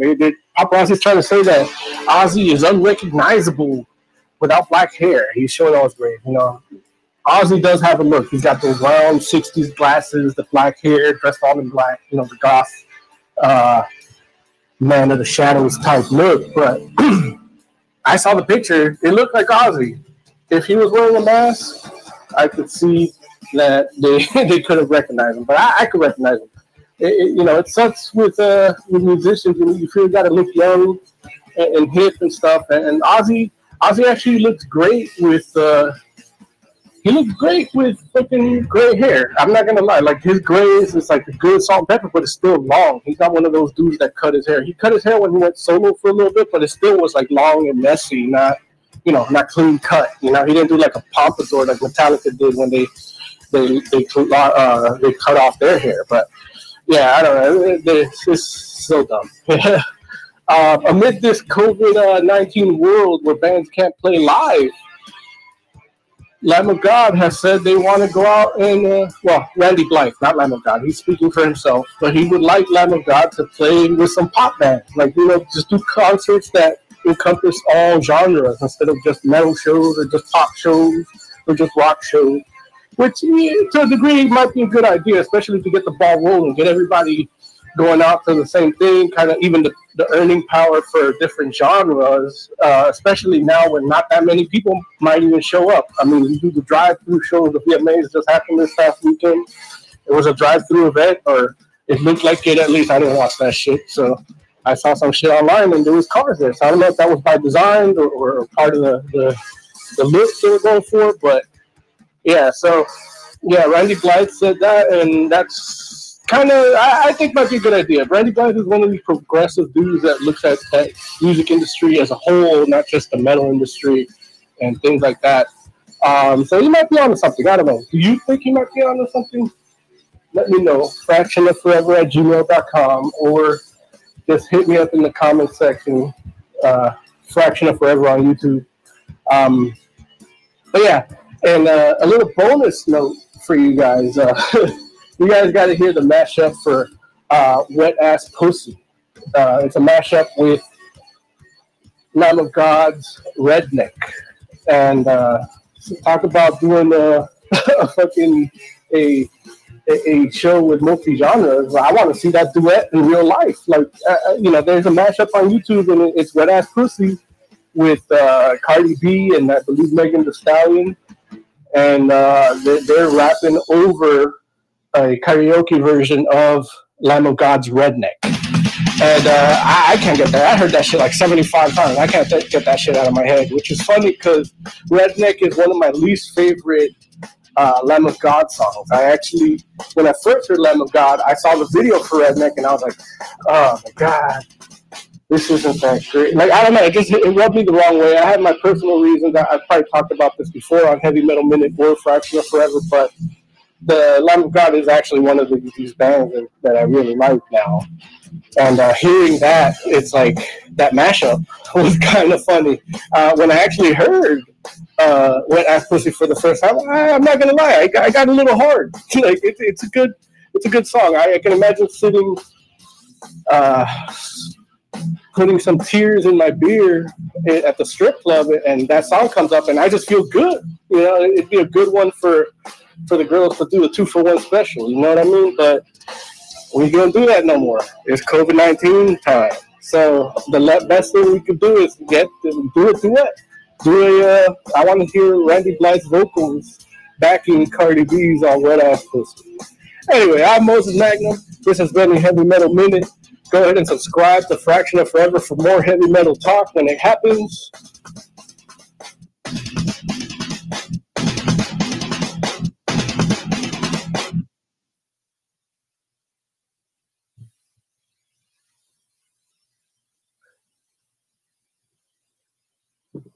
The strip clubs are open out here.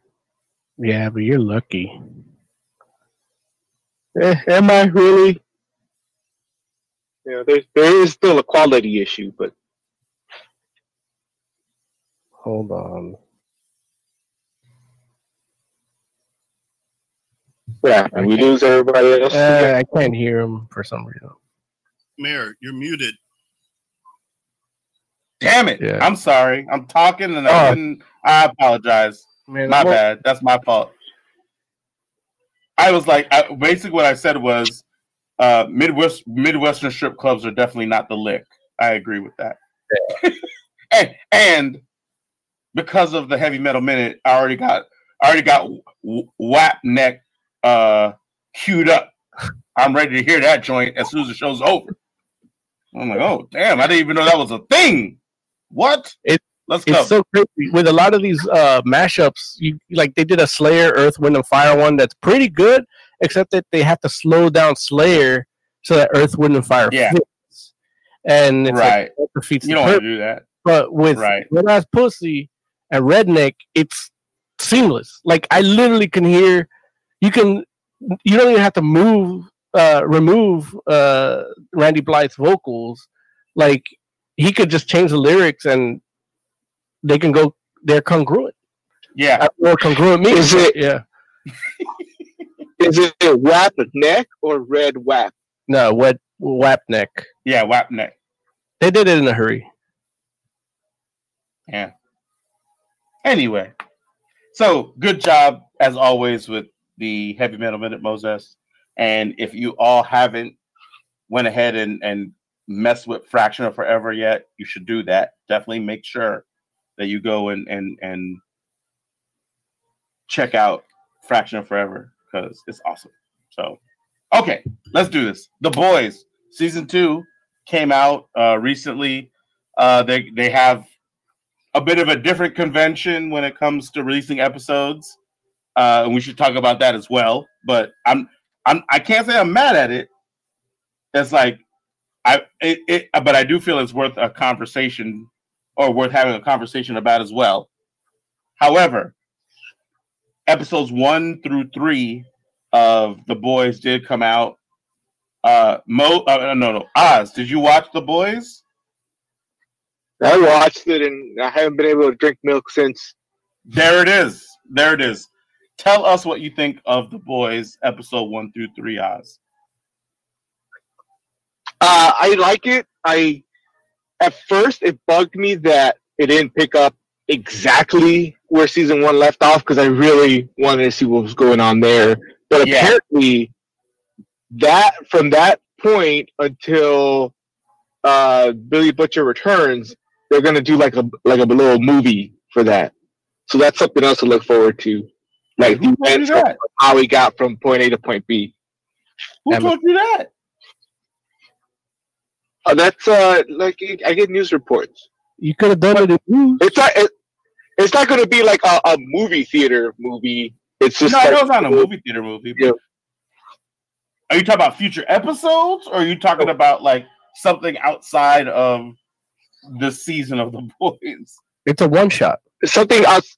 Yeah, like a one shot. Yeah, exactly. Like the Michonne one shot. Really? And Negan lives. Got it. Okay. I did not know that.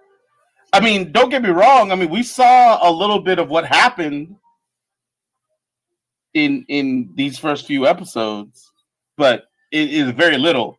I didn't realize they were going to like go delve deeper into like what happened in something separate or apart from this season of the show.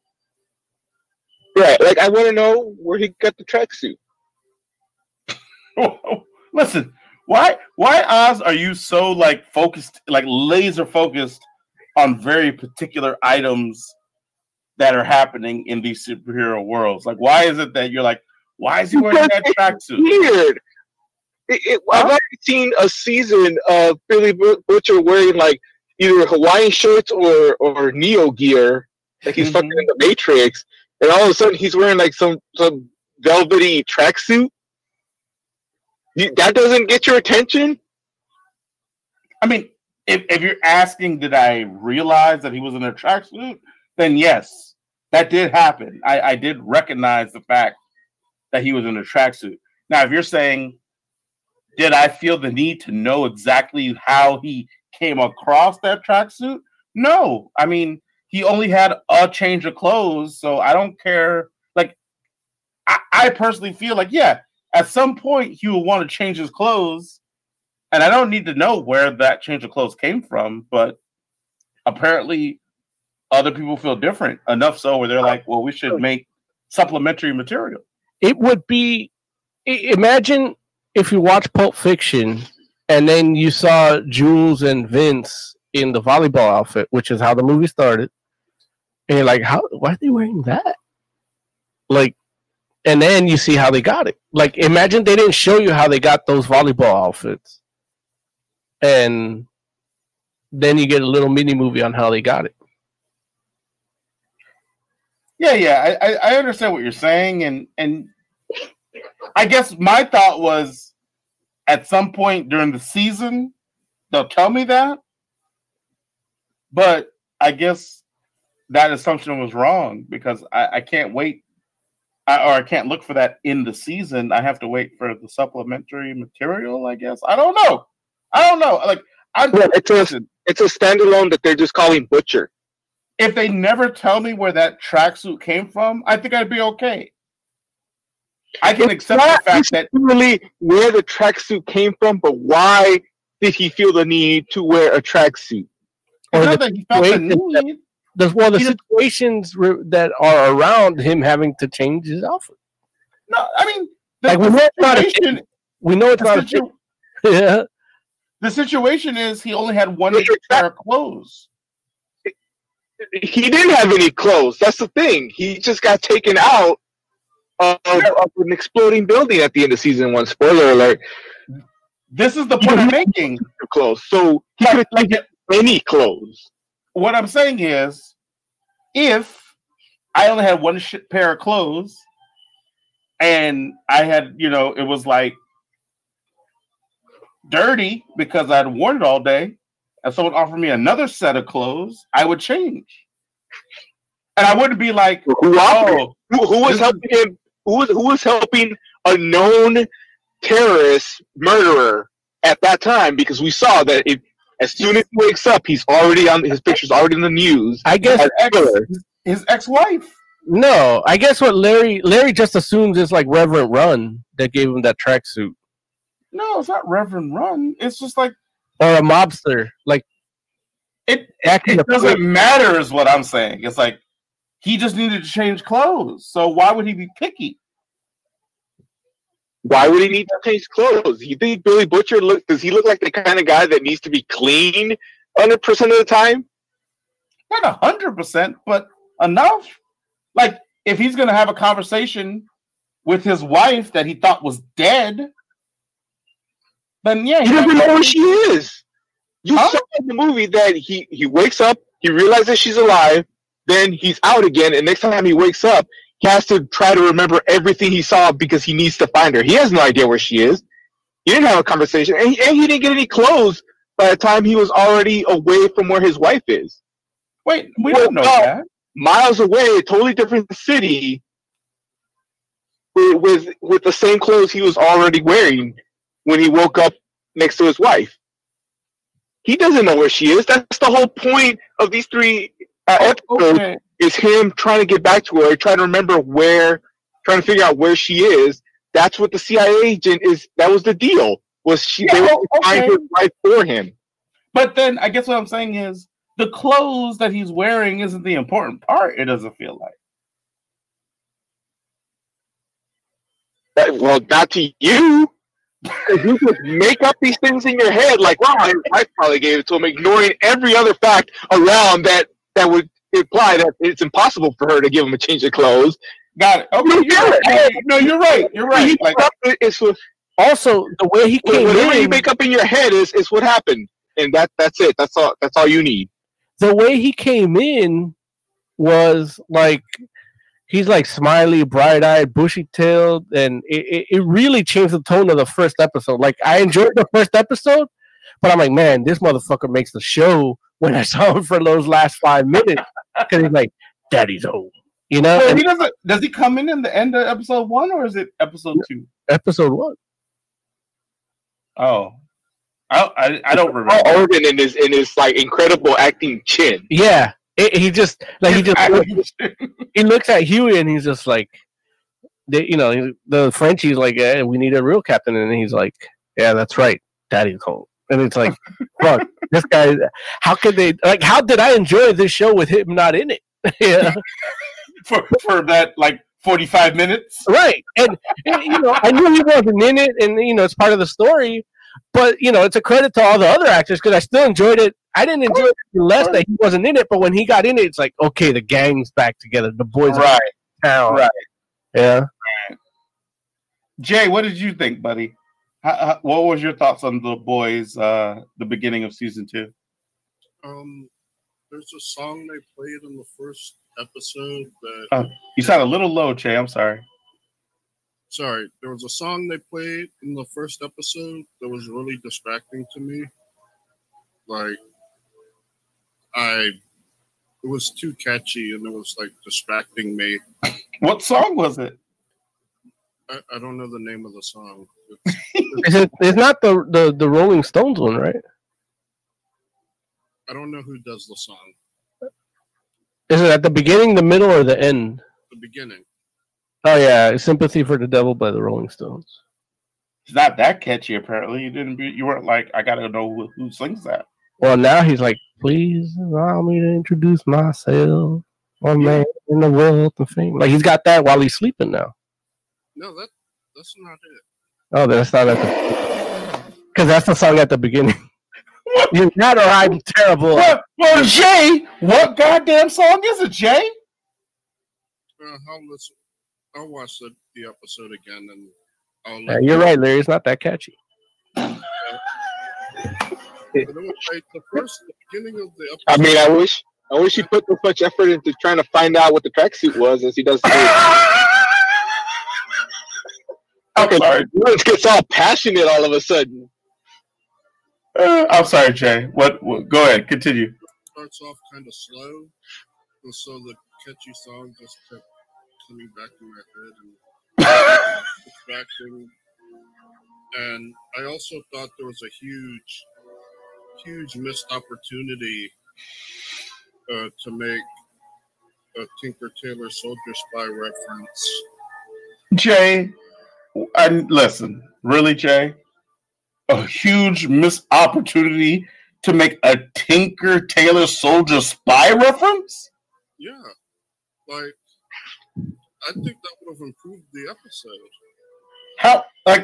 How big could the opportunity be to make a Tinker Tailor Soldier Spy reference?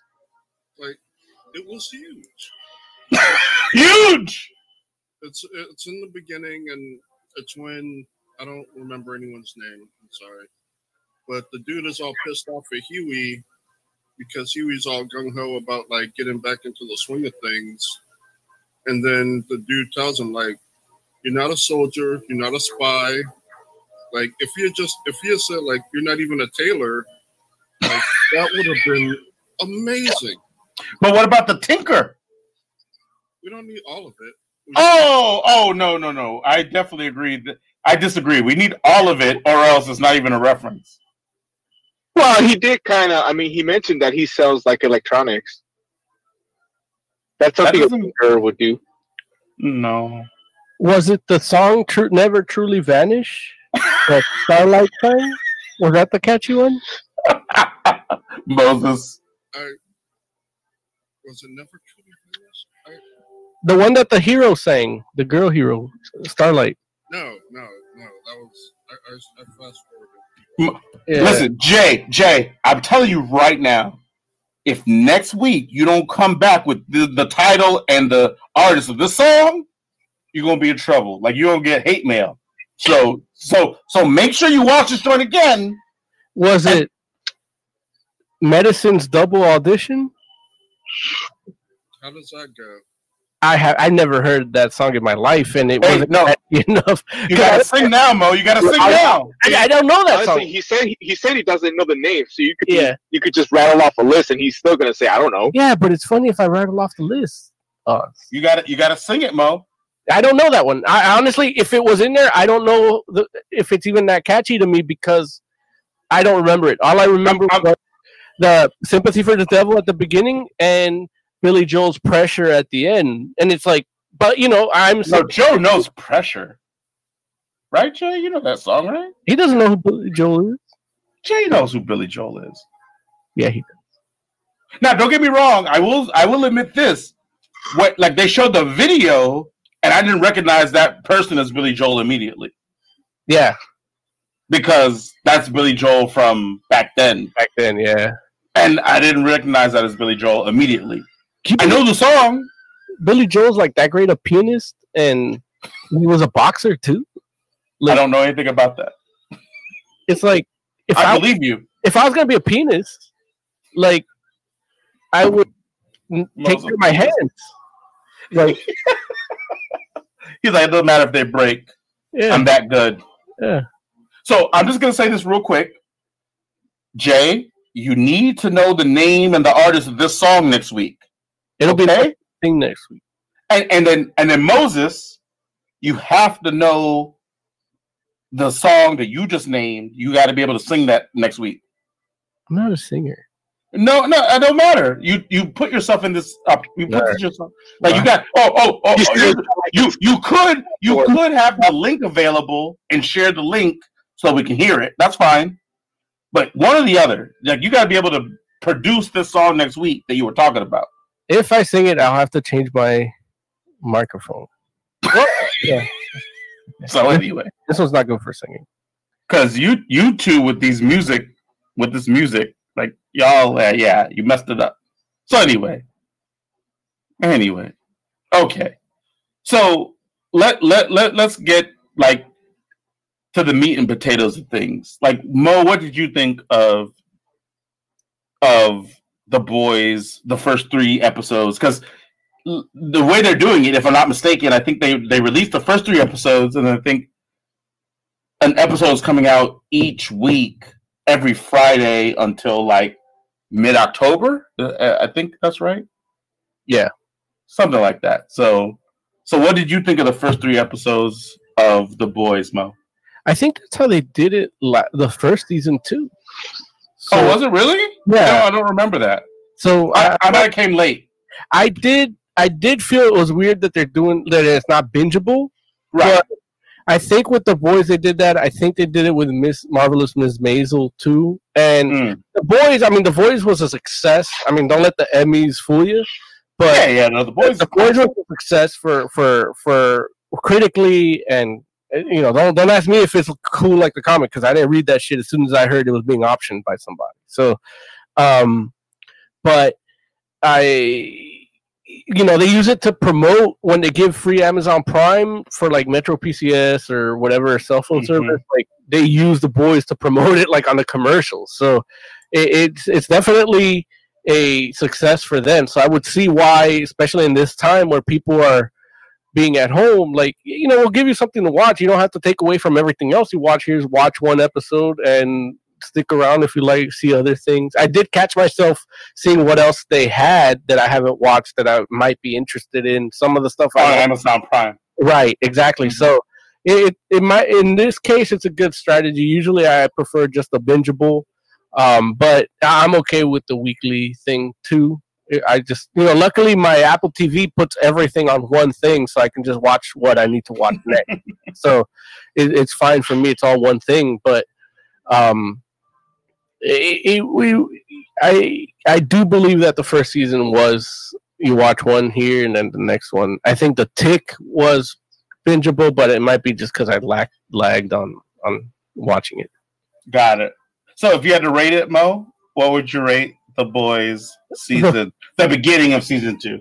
I hate time jumps. If you listen to Fantastic Forum at any given time, you are not a fan. You're right. I like time jumps, and that kind of threw me off at the beginning. I actually watched the first episode twice instead of keep watching it because I'm like, you know what? I got to see the real quality of this in spite of the time jump. And like you said, they kind of showed you a little bit of where he was. But now that they told me there's going to be a separate movie on Amazon Prime, I'm in. Like, I'm okay with this time jump. Got it. Oz. 5 out of 5. Sorry. 5 out of 5. 5 exploding heads out of 5. Or 5 hot breast milks out of 5. I love it.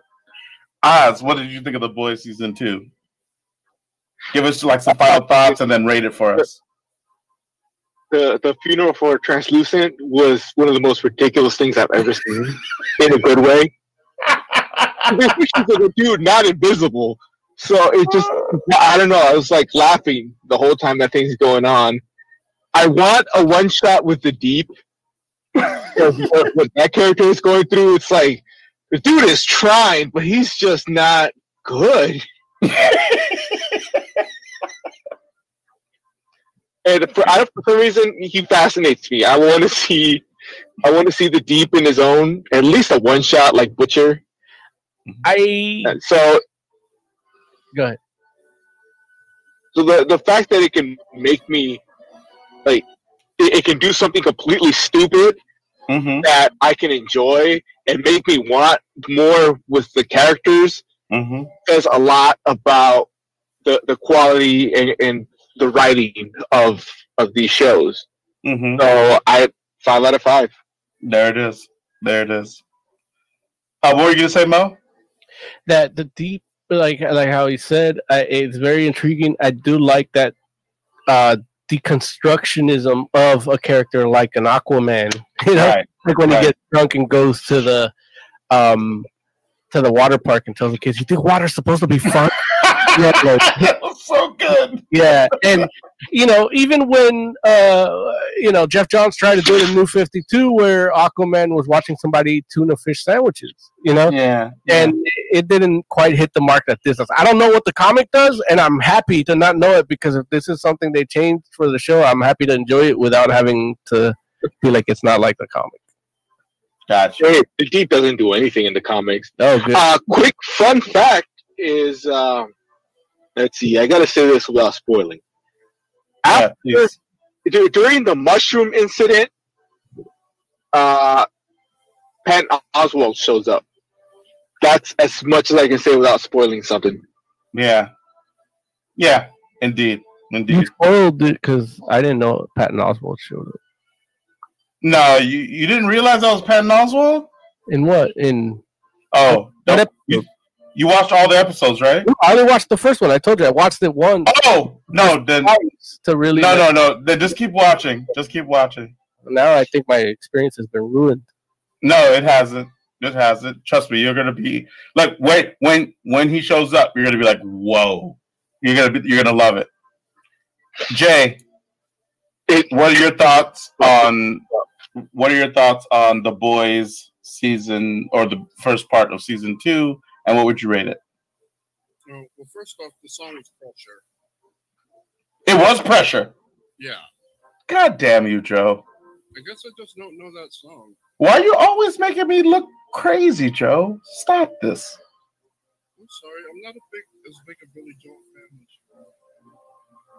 fan. Joe, it's not me. It's the world, Joe. It's the world. Pressure. Under pressure, Joe. No, but that's not the song, Joe. Your volume just got lower and lower till you can't hear. It did. Not Under Pressure. No, that's David Bowie and Freddie Mercury. That's a different song, Larry. Oh, I'm tripping. Yeah. Larry's the one that doesn't know. Under Pressure. Yeah, Under Pressure is the Vanilla Ice remake. You're dumb. Please stop that, Oz. The Progenitor. No. Pressure, Billy Joel. Is a different song. I'm sorry. I apologize. Right. But still, you should know that too. Yeah, I don't. He has the asshole anthem for boomers, like "We Didn't Start the Fire." Yeah. I love Billy Joel myself, but I can see other people because it's not even like rock, like from the 70s. It's like,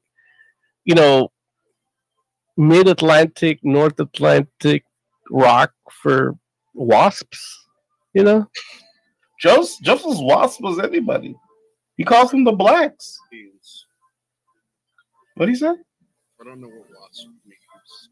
White Anglo-Saxon Protestant. Oh, yeah, I'm not a Protestant. That's where he takes the exception. I'm no Protestant. That's why I wish his mic worked.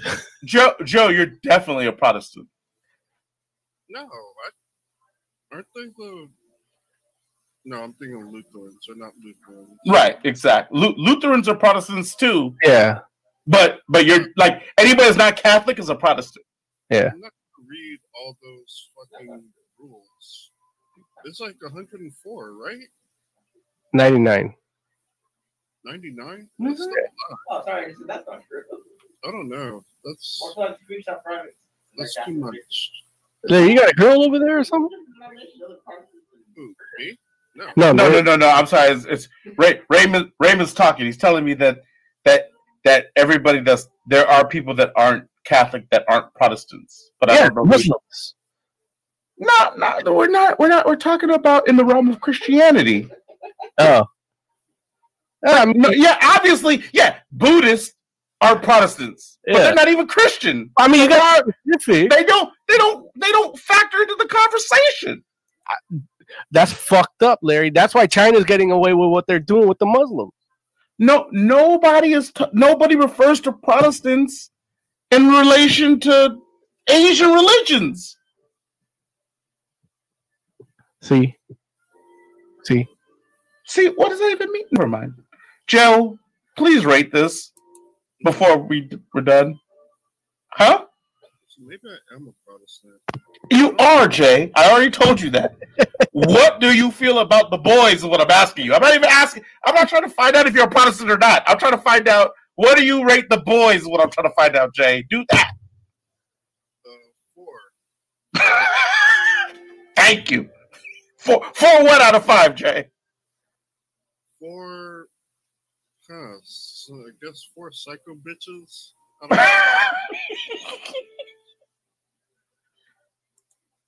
There's so many psycho bitches to choose from, but I'll give it to you. One in The Boys. Huh? Only one in The Boys. Only one psycho bitch. Is that true? Yeah. There's only one? Yeah. And it's season 2. Is that what you're saying? Yeah. Oh, I've only seen episode 1. I don't even know for a psycho bitch in season 1. Okay, that's fair. House Front in later episodes. Hey, don't worry about it. You should just watch it. Kimiko's not psycho. She's got a plan. No, listen. Just let Mo watch it, and we'll go ahead. Yeah, she's a psycho bitch. Oz, I asked you what you thought, right? He left. He had to go to work. Oh, okay. But I did ask Oz, right? Yeah. Okay, good. So, yeah. I like it. So, listen. I thought it was great. I enjoyed it thoroughly. I give it 4.5 out of 5. The only reason I give it a half is just because I want to see where the rest of the season goes. It's more precautionary than anything else. But the first season was spectacular. This season is looking like it's shaping up to be the exact same way, but you never know. There could be a misstep. So, that's, like I said, it's just precautionary. I'm sure by the time the season ends, I'll probably give it a 5 out of 5 because The Boys is awesome. So, yeah, good time. And one thing I wanted to ask you that I didn't ask you yet, but how were you with all the gore? Most of it I was okay with. I'm trying to think. I feel like there was a moment where I was kind of a little taken aback, where I was like, "Ooh," but I can't remember what it is right now. I'm gonna have to go back and look. Did you pee yourself when you saw the recap of the last season and you saw her eye holes? No. I like that. Like, honestly, it's like one of those things where that scene is tense, but it's not gory. It's just oh man, this guy is crazy. Which it's so funny because a meme I saw over the course of the last weekend review Superman, and that was how America actually is, and it was a picture of Homelander. Oh wow! And I was just damn, it's messed up, but I can't say it's wrong. Yeah. You know what I'm saying? Where it's a little too spot on. But yeah, man. So a Superman with a tan and blonde hair. Dude, listen, you haven't even seen the rest of these episodes, man. You need to watch these next 2 episodes, and who knows? We might be talking about The Boys next week. I thought you would have watched all 3 episodes, but wait till you watch these next 2. One thing that I did think that was great in episode 1 was Giancarlo Esposito, like his standoff with Homelander. Like this dude had no powers. That was and he could just look him in the eye and tell him to go fuck himself. Right. There's only one actor that can pull that off, and it's Giancarlo Esposito. You're right. Yeah. You're right, man. God bless him. He's a national treasure. From Puerto Rico. he could be a national treasure from Puerto Rico. That's all good. Not in Trump's America. Oh well, hey, listen. We'll see about that. I'm probably Homeland in America. Right. You're right on that too. Yeah. Anyway. Anyway. Just remembering something that happened with the replacement. Like they have to replace the D, and so one of the candidates. Yeah. Pretty awesome. Yeah. Leave it be, Jay. Let Mo experience it, and for those that are watching that haven't seen it all yet, let them experience it for themselves. It's an amazing scene. I know exactly what you're talking about, Jay. So yeah. Anyway, cool. So listen, it's about that time, folks. Like, time for us to get out of here. We're gonna do some final thoughts, and there it is. So let's do it. 1 second. Mo wasn't counting on us actually ending. I'm not mad at him. I'm not mad at him. I'm also producing content while I'm producing content. Oh, jeez, man! Listen, Mo needs a day off, man. I'm in a conversation. I'm doing post production while I'm doing actual production, and my computer is not working at my speed. He's doing pre, post, and current production all at once. Hold on, don't talk yet. Kirby hand. All right, good. Okay, wait. Kirby hand. Oh, there it is. Kirby hand. Oh, you got it. Jay, give us some final thoughts, buddy.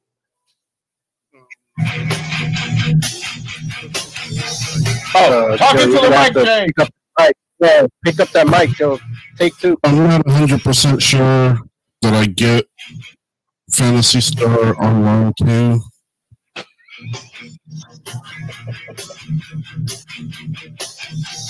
Is that it? Yeah, I'm not really sure that I get it. Like, I don't think it's your fault. I play Phantasy Star Online too. It's like the disconnect between the story and the gameplay is really weird to me. Yeah, it's not your fault, Jay. It's the game.